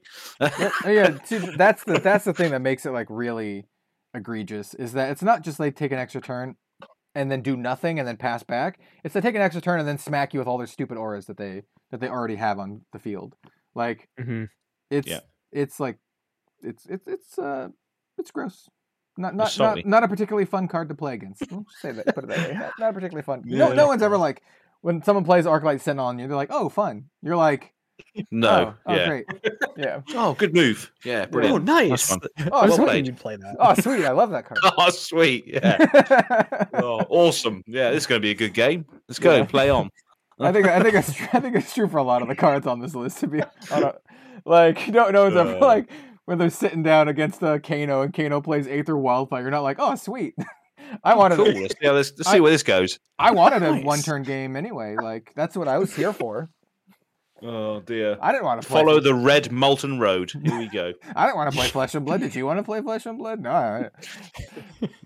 Anyway, it's me. I'll pass it off to Azz. Yeah. Speaking of red molten roads and a little bit more of wizardry, this is another token weapon, which I just think it's just annoying and it just wears you down mentally. You're always thinking, oh, what's the point in blocking this? But then towards the end of the game, you're like, oh, I need to do something about this now, and that's Waning Moon. Ooh. So they can. This is once per turn instant token weapon for a wizard, 2-handed staff, 2 resources, deal 2 arcane damage to target hero. That's once per turn instant, so on yours turn or theirs. But if it's not your turn, you can deal 3 arcane damage instead. Activate this ability only if you've played a non-attack action this turn, non-attack action card. So normally that's something like Icelander, channel Lake Frigid from their arsenal blue. You get a frostbite, then they Waning Moon you at the end, and they moon you for 3. We've heard that before. Oh, I say moon you a lot. That's my go-to. Moon you for 3. It's like my favorite line of play is blue, any blue ice card, but preferably one that like costs 1. So you pitch a blue, play a 1-drop, like the shards, like the 1 for 2 ice wizard. So it deals 2 damage to him. They get a frostbite, and then you moon them on top of it. So it's like It's 3 resources for 5 arcane damage plus a frostbite. I actually vile. See, this is one of those situations where I really like Waning Moon, but also I get it. I get it. Yeah, it just feels really oppressive, and the amount of damage it can do is. to you. Yeah, it's just it's horrible. See, I like it because it feels nasty. It feels so nice. It's just like ooh, I can just blast them for 3 whenever I want on this I can just turn. moon you. Yeah, and just wait until they have all their resources gone and then blast them for 3, or I can try to blast them for 3 and force them to pay some resources. And then I also get to say moon you, which is also great. Exactly, it's just all those aspects just get under your skin. It's like moon you. I don't want to get mooned again. For goodness sake. Oh man. Mooning me. Oh, bloody hell, I ate enough arse last night. I don't want to be mooned as well. Jeez. We were talking about like the best weapons in the game. I honestly think Waning Moon is up there. I think it's one of the best weapons in the entire game. It's a good one. Next to Luminaris, next to Rosetta Thorn. And I don't think it's like... I think that's very fair. I don't think it's like that much of an argument either. Like I think most people would agree it's like up there. Maybe not the number 1, but it's like in contention for at least like, the top 5 or so. It's good. I know a lot of Wizard players who played over Aetherweave or whatever, Crucible of Aetherweave. I know a lot of people who are now playing that instead of Crucible. So that's saying a lot because Crucible was like a staple for the longest time. But you just blast them for 3. Like it's pretty nice. Yeah. It's just the fact that you can do it on both turns as well. So it's bloody horrible. You can choose your window as to when you want to do it, sort of thing. So if they've got no cards in hand, you can moon them for 3 damage, or you can just put it in there after you've done something else. And it's just very oppressive. Lots of windows where you can use it. Yeah. Like I said, I play a lot of limited Icelander, and most of the turns are like maybe you do one thing on your turn or something, but most of the time you have an Arsenal card, and then on their turn, whatever they do, you're like, I have a response. you're like, all right, I have a response. Ice card from Arsenal, and then they have to deal with the ice card, and then you can Waning Moon them. Yeah. Yeah. And that's the thing as well. It's like if you were to like count up how much damage Waning Moon does, because the first couple of times they moon you, you're just like, okay, yeah, I'll take 2, I'll take 3. But then the more times you do that, the bloody token weapon is mounted up to at least 15 damage. And it's just like, wow, okay. It's just incremental value over the course of the game, which is also played at random times, which really get into your head as well. So it's just like a grating card, which I just don't like seeing. I just thought of a really sweet altar for Waning Moon and Icelander. Any Elden Ring fans out there? They should get Icelander to be Ronnie, which is character from Elden Ring, affiliated with the moon, and then get like Waning Moon altered to be one of the moon spells or something like that. Ronnie. Oh right, yeah. I've just googled it. It's like the witch with the big massive hat. Is that right? Yeah. And there's also Renala too, who's like her mother. I don't want to get into the lore, but Ronnie, Icelander, Waning Moon altar thing would be awesome. Just saying, altarist. Didn't Miss Chalice do a Rani cosplay recently? Is that right? Yeah. Or maybe it's one of the videos or something. But I'm pretty sure she did, but like she's all into the Elden Ring stuff now, which is great. She's become like pretty popular. Her channel like really took off, so it's been awesome to see. The journey that she's been on's been wild, I imagine. Yeah, she's got. I was watching her channel grow, and I was like, oh, she's coming up to my channel like size, and then she hit my size, and then now she's got like 20 or 30,000 subs or something like that. She's doing quite well. So shout out to Miss Chalice. She's awesome. She's super, super nice. Absolutely. Flesh and Blood cosplayer. She cosplayed Azalea, but she mostly does Elden Ring lore content and other such lore content, which makes a lot of sense because she was on my channel. This is a weird tangent. She was on my channel, and we talked about like Flesh and Blood and stuff, but we also talked about like gaming, video games in general, and she really was into the Divinity series, like Divinity Original Sin. So that makes a lot of sense to me that she'd also be into like Elden Ring and stuff. Anyway, small shout out to Miss Chalice. She's cool. Absolutely. Yeah, absolutely. And I'll throw it over to Bill now because I've had enough of mooning. So yeah, well, I mean, this is one where, it's not something that, directly ends the game, and I think it's a card that a large portion of the community underestimated when it first came out. But especially with one of the cards on Kel's list, we got to see just the power level of what an innocuous effect like this could be with Crown of Seeds. Oh yes. Oh yeah. Like it was a lot worse when there was Starvo, of course, because right now there are only 2 heroes that can even use it, and I think it's Briar isn't and it Oldhim. banned in CC or something? I don't know. It's not.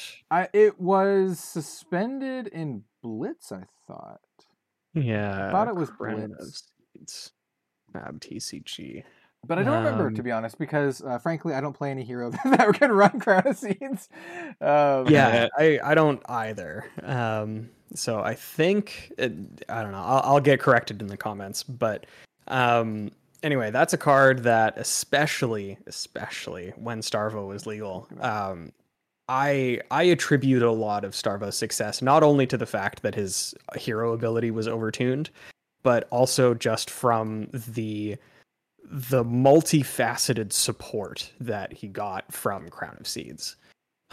It was not only incidental damage reduction, similar to something like Valiant Dynamo, where turn after turn after turn, you get to shave 1 damage off, which, of course, over a long CC game, which is what a lot of the Bravo games were, unless they high rolled you, it would sometimes save you 5, 8, 10 life, like for a singular thing. And then it was also helping you like blast through your deck to get your cards in hand that you needed to activate Bravo or to activate Starvo to then use his overtuned effect. Just so folks know, I have found the banned and suspended information. It is Blitz. So Okay. It is suspended in Blitz, not technically banned. Let me find it again. Suspended until Oldhim becomes Living Legend. So specifically for Oldhim. Specifically Oldhim, yeah, of course it is. Yeah, it's one of the 4 cards that are suspended. The other 3 being Aether Ice Vein, Hypothermia, and Seeds of Agony. Those all make sense. Mm-hmm. Yeah, Hypo is kind of a fun card to. Yeah, just in general. Hypothermia could very well have made it onto any of our lists, to be honest.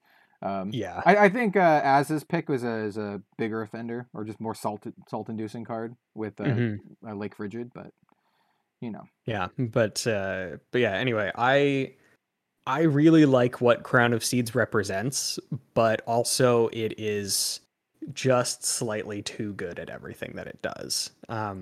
And it isn't immediately obvious, which I think is just even more interesting.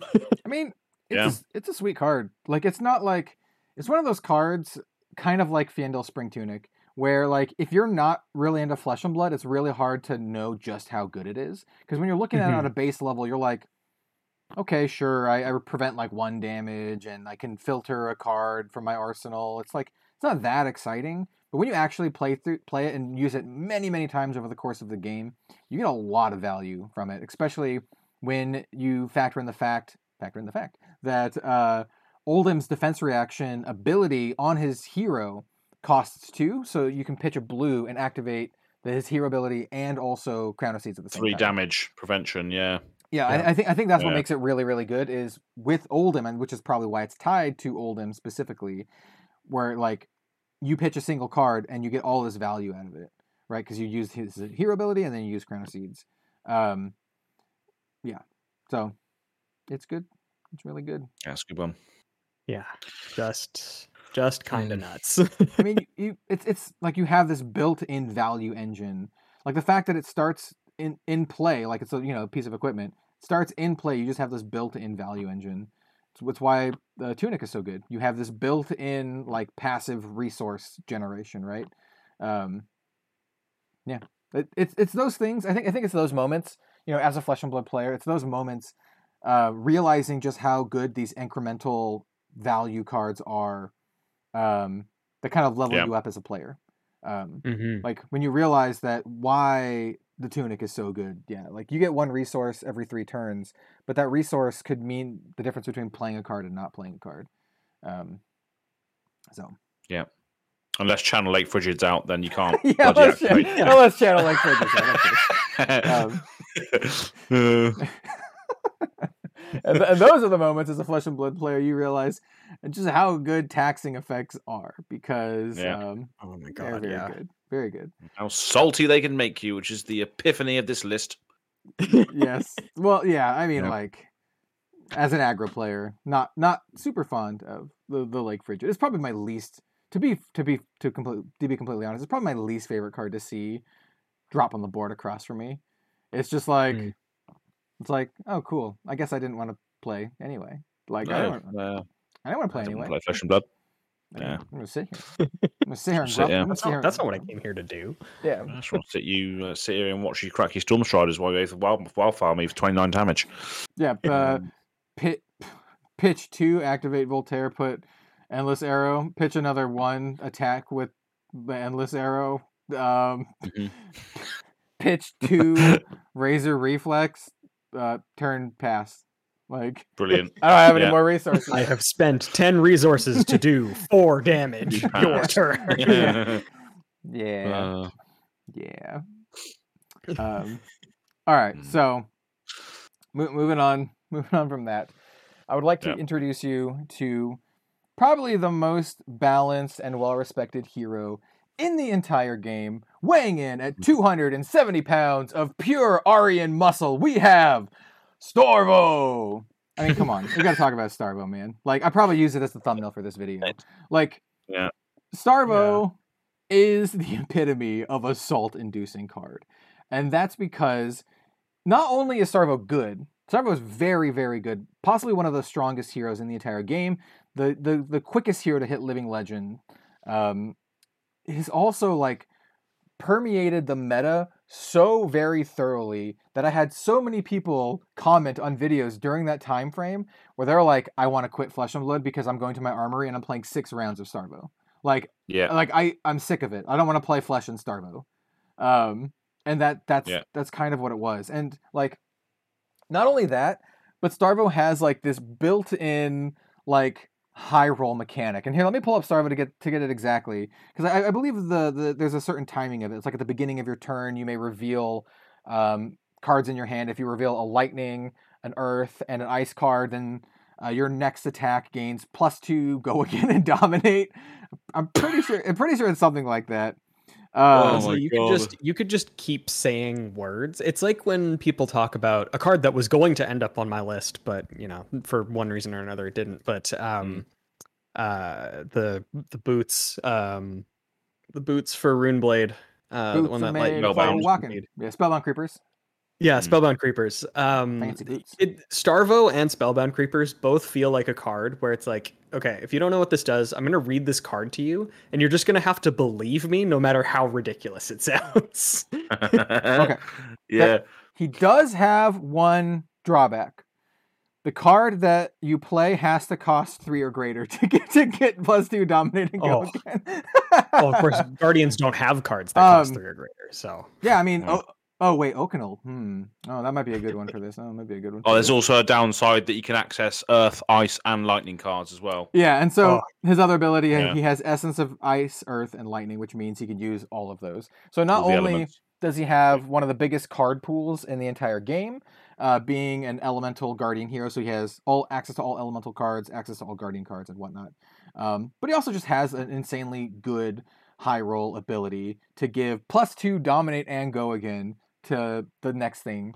And the thing is when it first came out, there was a lot of speculation, and it's really funny. So if you go look back on the videos of me talking about it, I was like, personally, I didn't know. I was like, this looks like it could be really strong. The ability printed on here is very strong, but I don't know how consistent it's going to be able to do this.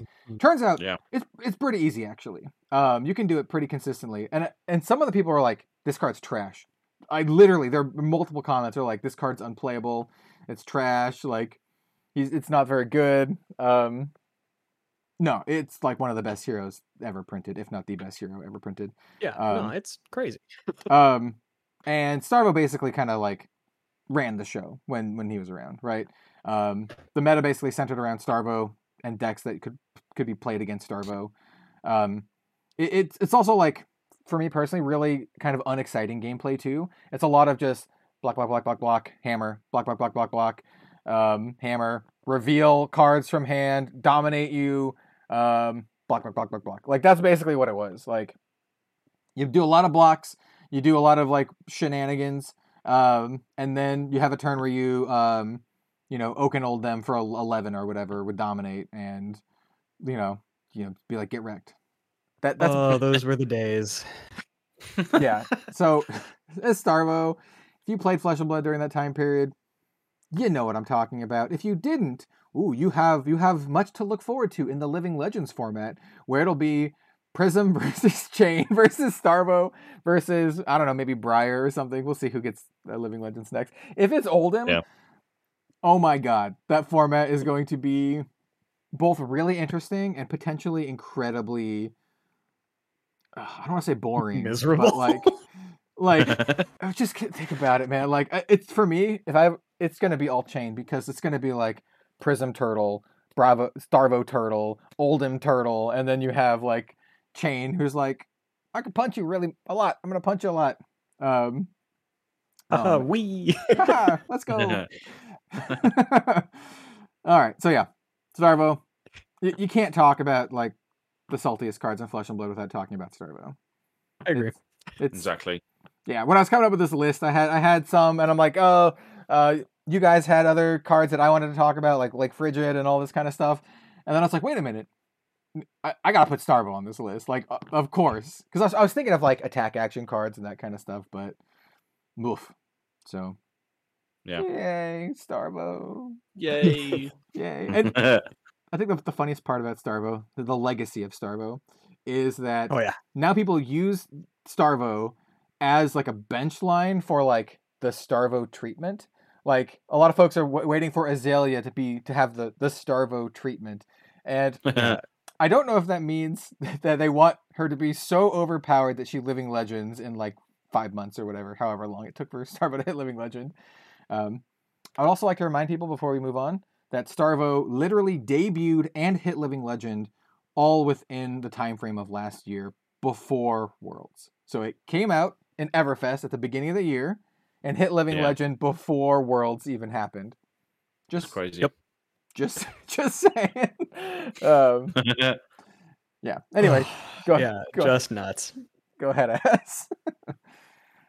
Cool. So this could be a controversial take, because this card is, I know you love this card, Kel, and that's Art of War. Oh yes. So yeah, I think I've just been on the receiving end of some horrible, ridiculous Art of War turns that I've just been like, sod this card. I just realized one thing.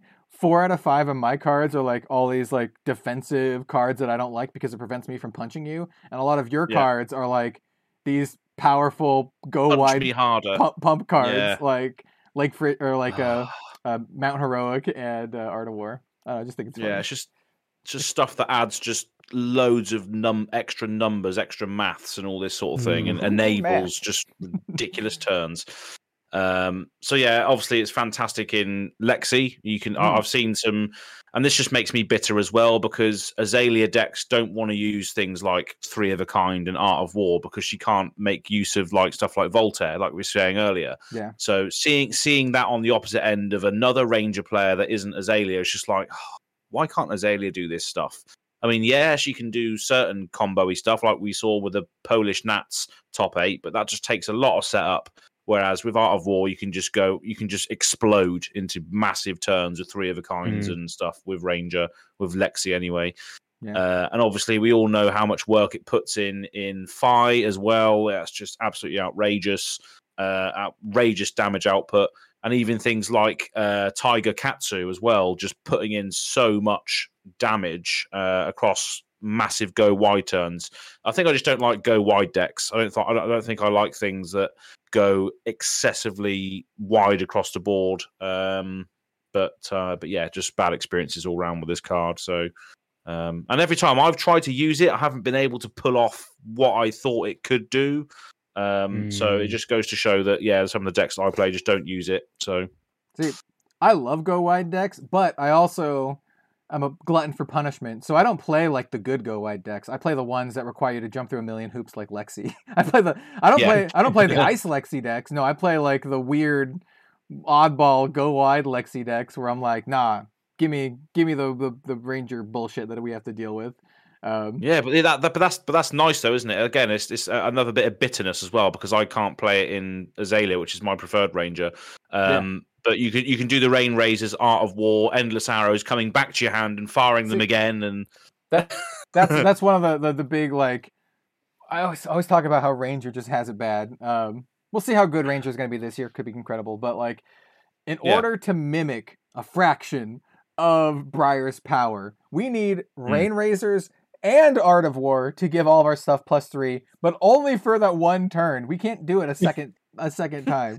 Like that's what I'm talking about here, right? We don't just like mount heroic +3 to everything. We're like, I'm gonna play the Rain Razors as one card from my hand, and then I'm gonna play pitch a card, another card from my hand, play Art of War, another card either from my hand or arsenal, banish another card from my hand or arsenal to draw 2, and then maybe attack like 2 or 3 times with the +3. Then maybe 3 of a kind and get some arrows back and stuff. And exactly that, And Channel Mount Heroics, as well, as we said, is exactly the equivalent of an Art of War plus a Rain Razors, and they both don't block either. They don't block; they're instants. Yeah, you can block with Channel too, and Channel isn't Channel like a blue too? Channel Mount Heroic is a red. It's red. Okay, it is a red. So Frigid's a blue. Yeah. Okay, but still, like, just to what's that meme? It's like, look what you have to do to mimic a fraction of our power. Fraction of my power. Yeah, that's exactly what it is. Oh, someone should do that. We come up with so many good memes on here. If I remember, I want to try to make that meme. Look what you have to do to match a fraction of our power.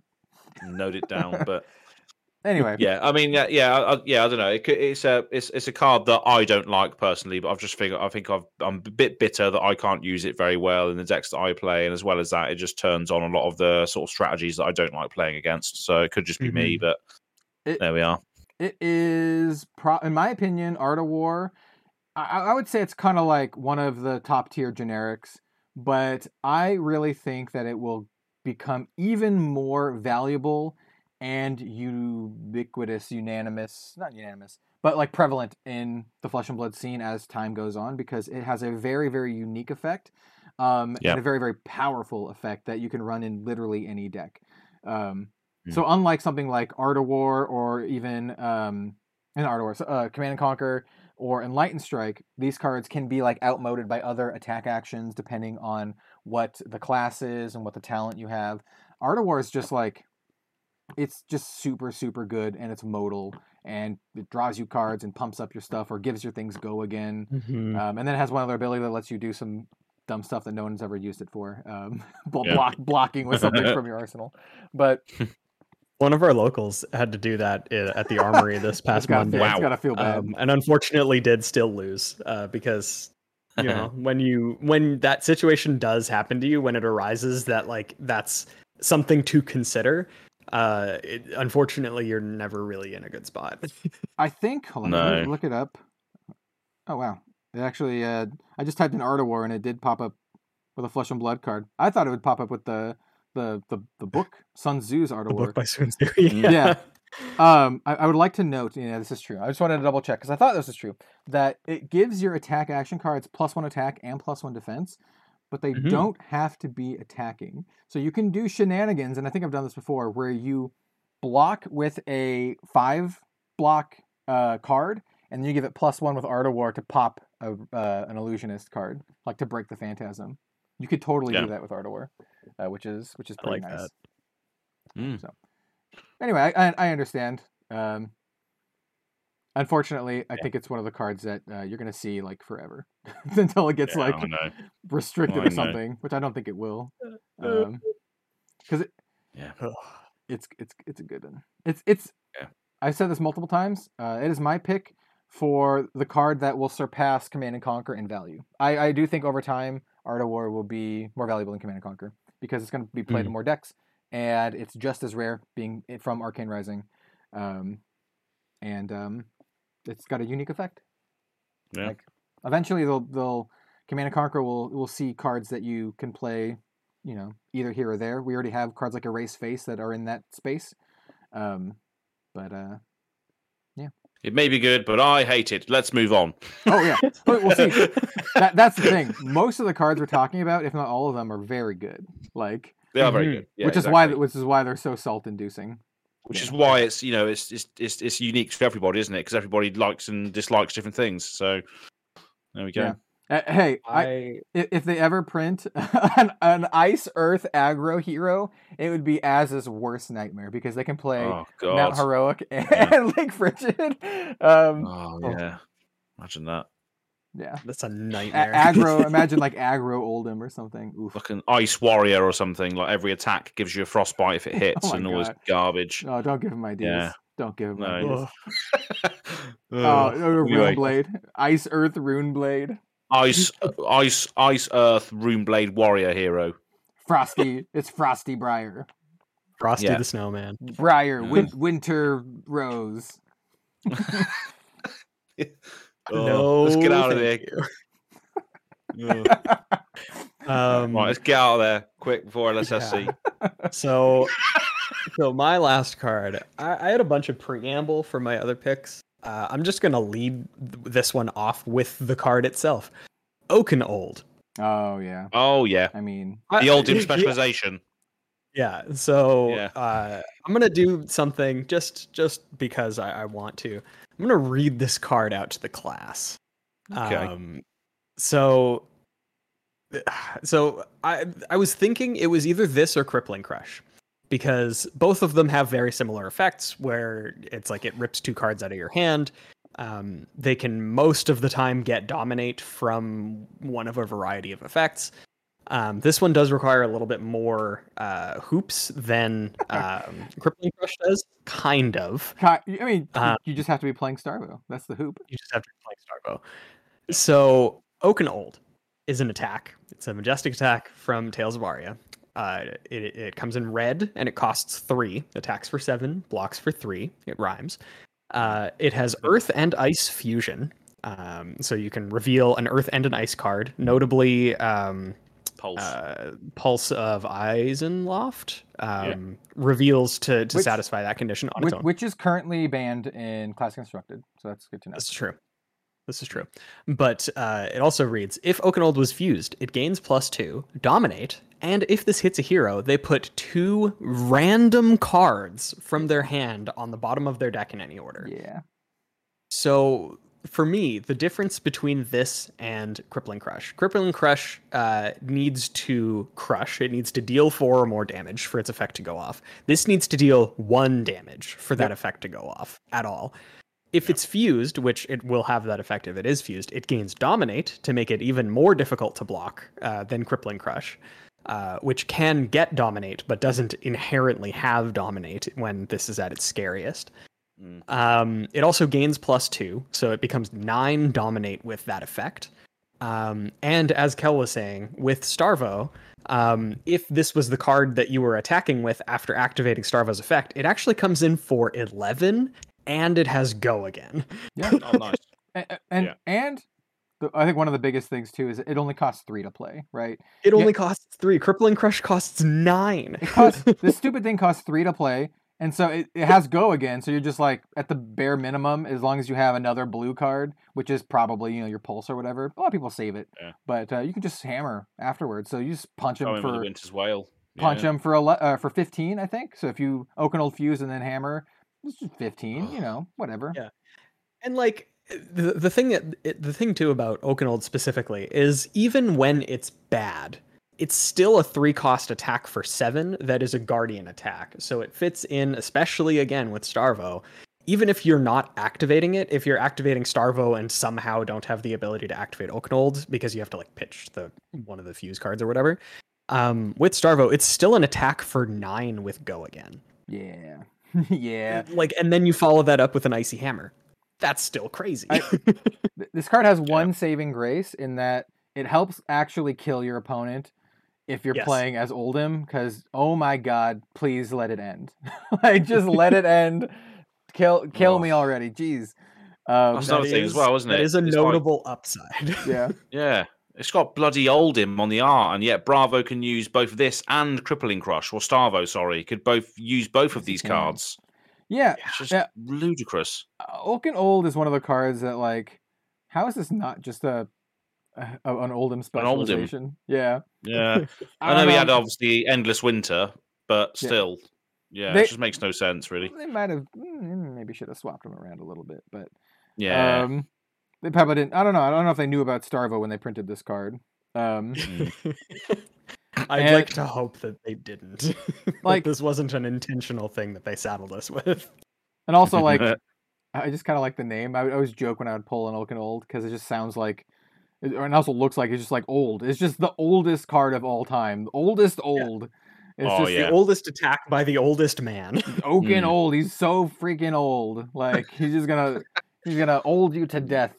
Just centuries in the swing. Centuries. That's the theme of Oldhim. He has old in his name. He's going to kill you with his old card. He's just going to wait you out. Wait you out until you crumble to dust. And then I'll smack you. Yeah, I mean... To me, that's, again, one of the cards where I just see it played against me. And my hopes of having any semblance of the game plan that I'd been working to thus far disappear. It's just gone. Yeah. No one's ever like, they see a fused Oaken Old on the other side. And they're like, oh, sweet. Cool. Nice. Yeah. Or they're like, oh, this is a card I can deal with. That is never a thought that I've had against Oaken Old. Clearly, you aren't playing enough red unmovables. This is true. This is true. That's a callback. Yeah. I mean, oh man, I think a lot of people would agree with Oaken Old.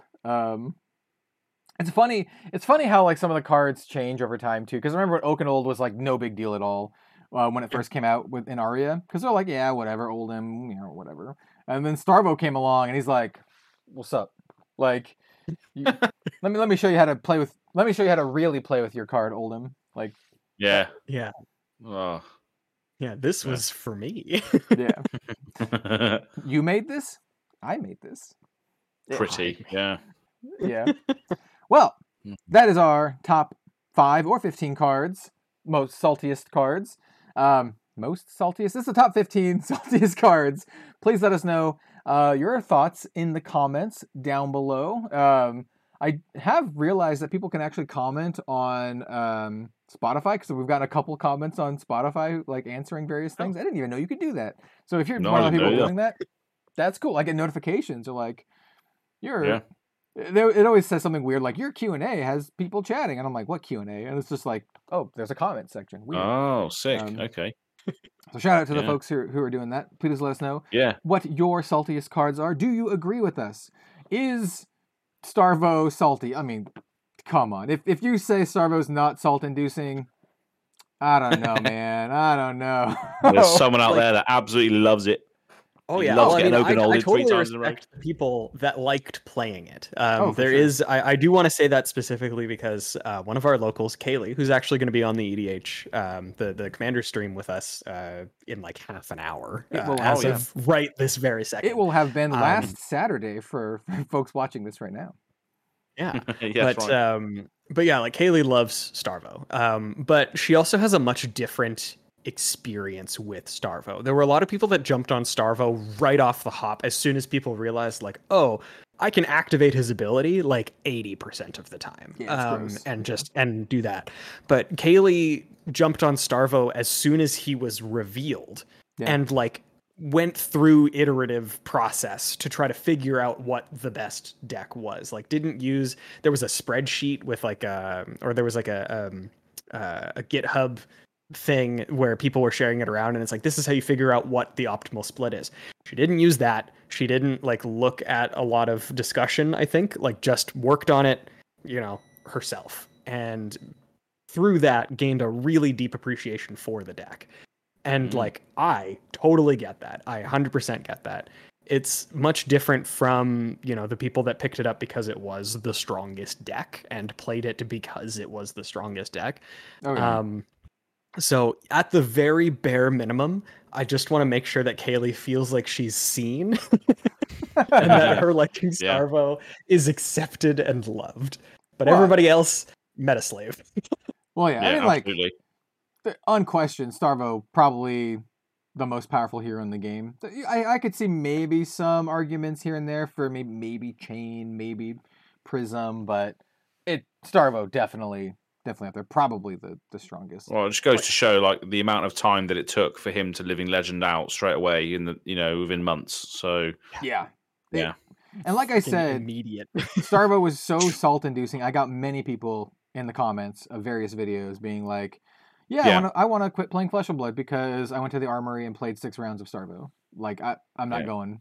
And there will be people who are listening to this podcast who had that experience. And if you did, let us know. Let us know down below. Yeah, let us know. Share it. Commiserate in the comments. Because, I mean, that's not fun. Like, for any card game, you go out and you play against the same deck that's just like, not only is it like homogenous, very strong, but like as a new player, you're just gonna get absolutely curb stomped. I just started playing this game. I really like this, this dash hero.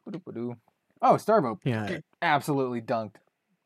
Even if Starvo wasn't so high rolly, I think just if there was any hero that you saw with that much frequency, it would make you feel like less interested in the game, because then there's a very obvious this is the one that people play, and especially with a game like Flesh and Blood where there's so much availability for you to latch onto specific heroes and like them regardless of whether or not they're good. That would take a lot of the fun out of it, in my opinion. So. Yeah, and I did call Starvo high rolly, but you mentioning it too made me think that he's not even that high rolly, man. It's like mid rolly at best. Like, he's just gonna do it. The stuff that he does that is mid rolly is high rolly for every other champion or for every other hero. Yeah, I know we bring it up a lot, but Azalea or even Arachne or something, they wish they could do that. They wish they could do that like twice in the entire game. That would be amazing. Arachne, man, just has to jump through so many hoops just to give their things go again at all. Please, I just need go again. Please let my thing a hit. I want to react. They need a legendary piece of equipment to get go again. You destroy it. It's once. You get it once. And Starvo's just like, what's up? Yeah, it's just you bloody you attack with your 4 damage eradicate, thinking, oh yeah, I'm gonna attack reacts, I'm gonna give it go again and do something else, and then you're waiting for the sink below because you got a red shred in your hand, but they oasis it instead. And you're like, oh great. Oh, that hits me right in the feels, man. I'm hoping you right in the salty cards. I'm hoping to cap this off, because we've been talking for almost 2 hours now. To cap this off, I'm hoping that Outsiders helps my poor sweet little assassin class, and also Ranger too. I hope these 2 classes this year become the scourge of the meta, and then everyone you pick your salty cards are going to be from these classes that are widely seen as some of the low tier classes, with some exception. You have Ice Lexi floating around, but it's ice. Yeah. It's Ice Lexi. It does ice things. Yeah. And so I hope this year we're people are like, oh, I hate Uzuri, she's too strong, or oh, I hate Azalea, why is she so overpowered? I hate Riptide. Trap-based assassins are too strong. Trap break. Oh my goodness! Look at the catharsis. Finally. I hope. I hate that trap card. Fingers crossed. Our top 5 saltiest cards for next year are going to have all of the original traps on them. Oh yeah, it's going to be like, God, if I never see another rock slide trap, it'll be too rock soon. Slide. Oh my god, the value is unbelievable. I will say though, I bet there are at least a couple people out there who have Red in the Ledger on their list as their saltiest card, because Red in the Ledger is it's brutal. It's tilting. It's it's what the go wide players fear. They're they don't want to get Red in the Ledger, Fi or any ninja for that matter. Yeah, anyone that wants to dump their hand, like Briars as well. That's what I was hoping that I'd face a lot of aggro, at the Leeds Battle Hardened, but that wasn't the case. But yeah, that's what they fear. But I have a lot of strong opinions about like the strongest X in the game, and I think there is some discussion to be had. I think I'm open to discussion about it, but I think that Red in the Ledger is maybe the strongest on hit in the game. Oh yeah, I think it's dependent on matchup, but I think also just within the context of Azalea, easy access to dominate, easy access to the card itself with Knock the Death Whistle. Easy access to dominate. It's like as close to a consistent tutor that Flesh and Blood has. Well, Knock the Death Whistle is legit. I mean, Azalea, I've said this before, I'll say it again. I think she has some of the best specializations in the entire game. Like, it's just like the fact that she's a ranger and has all these kind of like jank ranger cards, and you have to do everything through the ranger. Like, and then her bows have never been like super good. Like they do their job, but it's like we talked about earlier. If she had Voltaire, I think it'd be a different story. I think Voltaire would make Azalea like quite a bit stronger. We're going to tell that story eventually. Yeah, we're going to give it a go. It'll be fun. Yeah. Like I'll literally just swap Lexi for Azalea for my no fuse deck, and then change a few cards, and it'll be sweet, man. Yeah, see what happens. Yeah. Oh, it'll be nice. Yeah, like anyway, we should probably wrap this up. We have a stream to get to soon. Yes. Yeah, which you would have already seen at this point if you would have watched it. But yeah. Yeah. So which you should. We are going to forego the Arsenal step this time because this is like 2 hours long, so we're not going to keep you waiting too much longer. We'll do an Arsenal step next week, most likely. So that has been our top 5 saltiest cards, and it's been a lot of fun. It's a lot of fun to talk about and to exfoliate the sodium. Oh yeah. Can't be positive all the time. Yeah. We hope you enjoyed this conversation. Thank you so much for watching, everyone out there. Big shout out to my 2 co-hosts here. I'm going to swap up the order again, and we're going to go this way. We're going to talk about Bill first, so go ahead and shout out your stuff. Absolutely. I'm Bill from the Spike Feeders. You can find me on Twitter at BillTSF, and you can also find me on YouTube at Spike Feeders Fab. We're currently in the process of releasing our, I believe our 3rd episode is probably going to go live same day as this. Although, no, I keep thinking that we're doing a weekly thing, but we're actually doing every 2 weeks, which is something that a lot of people were asking about. So I will say, because of that, when this releases, there won't be one, but when our next podcast releases, there will be another episode of the Goliath Gauntlet. Once again, that is Mechanoid Dash. It's really fun, good watch. So if that interests you, please check it out. That would mean a lot. Yeah, definitely check it out. I am waiting for the Mechanoid to be assembled. I'm just biding my time, waiting for the Mechanoid to be assembled. Fingers crossed. Yeah. And then, of course, we have Azz from Go Again Gaming. That's right, yeah. So I am, Azz from Go Again Gaming on Twitter. So you can find me on there, Go Again Gaming AZ. Doing a giveaway on there, actually. So make sure you're on Twitter. Make sure you're following me on there, because I'm actually giving away the Regicide playmat that was given to me by James, and he was signed it at Worlds. So make sure you follow me on there and retweet and like it to potentially get one. And off of the back of that, Go Again Gaming on YouTube. I actually literally just released the literally unedited Worlds vlog. So it's 4 hours of content, basically, just every single GoPro video that I got from Worlds in a 4-hour Zack Schneider cut. No, I haven't done any editing. It's just literally all videos in chronological order. So that will, my biggest fans out there can just watch 4 hours of Azz. But yeah, it's on there. So have it on in the background or something if you're not doing anything. It's good fun. And Kel appears in there multiple times. I plan to have it going in the background as I do my patron awards this weekend. That usually takes me a few hours. I'm just gonna put that on while I sort all the 40-something packages that I need to get ready. Yeah. Nice, appreciate it. And hopefully this year, we can get vlog footage with all of us in it. Oh, yes. So yeah, obviously, looking forward to that. Yep. Hopefully. It's very likely going to happen. It's going to be a lot of fun. I cannot wait. Nice. And I'll throw it over to the host today. Hey, I'm Kel from Red Zone Rogue. If you don't know already, you can find me at Red Zone Rogue on Twitter and on Facebook and Instagram. I barely use those two, but mostly it's Twitter and YouTube. I talk about Flesh and Blood and other card games. I love card games. That's all. It's all about the card games. I was going to mention something that Azz was talking about, but I forgot. Oh yeah, I was just going to casually mention that you'll probably see this in his Worlds vlog. He mentioned the Regicide playmat. I was going to be like, yeah, man, Azz and I waited in line for like 5 hours for that thing. So there's like a lot of time put into that playmat. It wasn't free. Yeah. Monetarily, it was free, but it cost us like hours of our life. And it's really funny. The first thing James said to me when we got there, he's like, I hope you didn't have to wait in line too long. And I said, you don't want to know.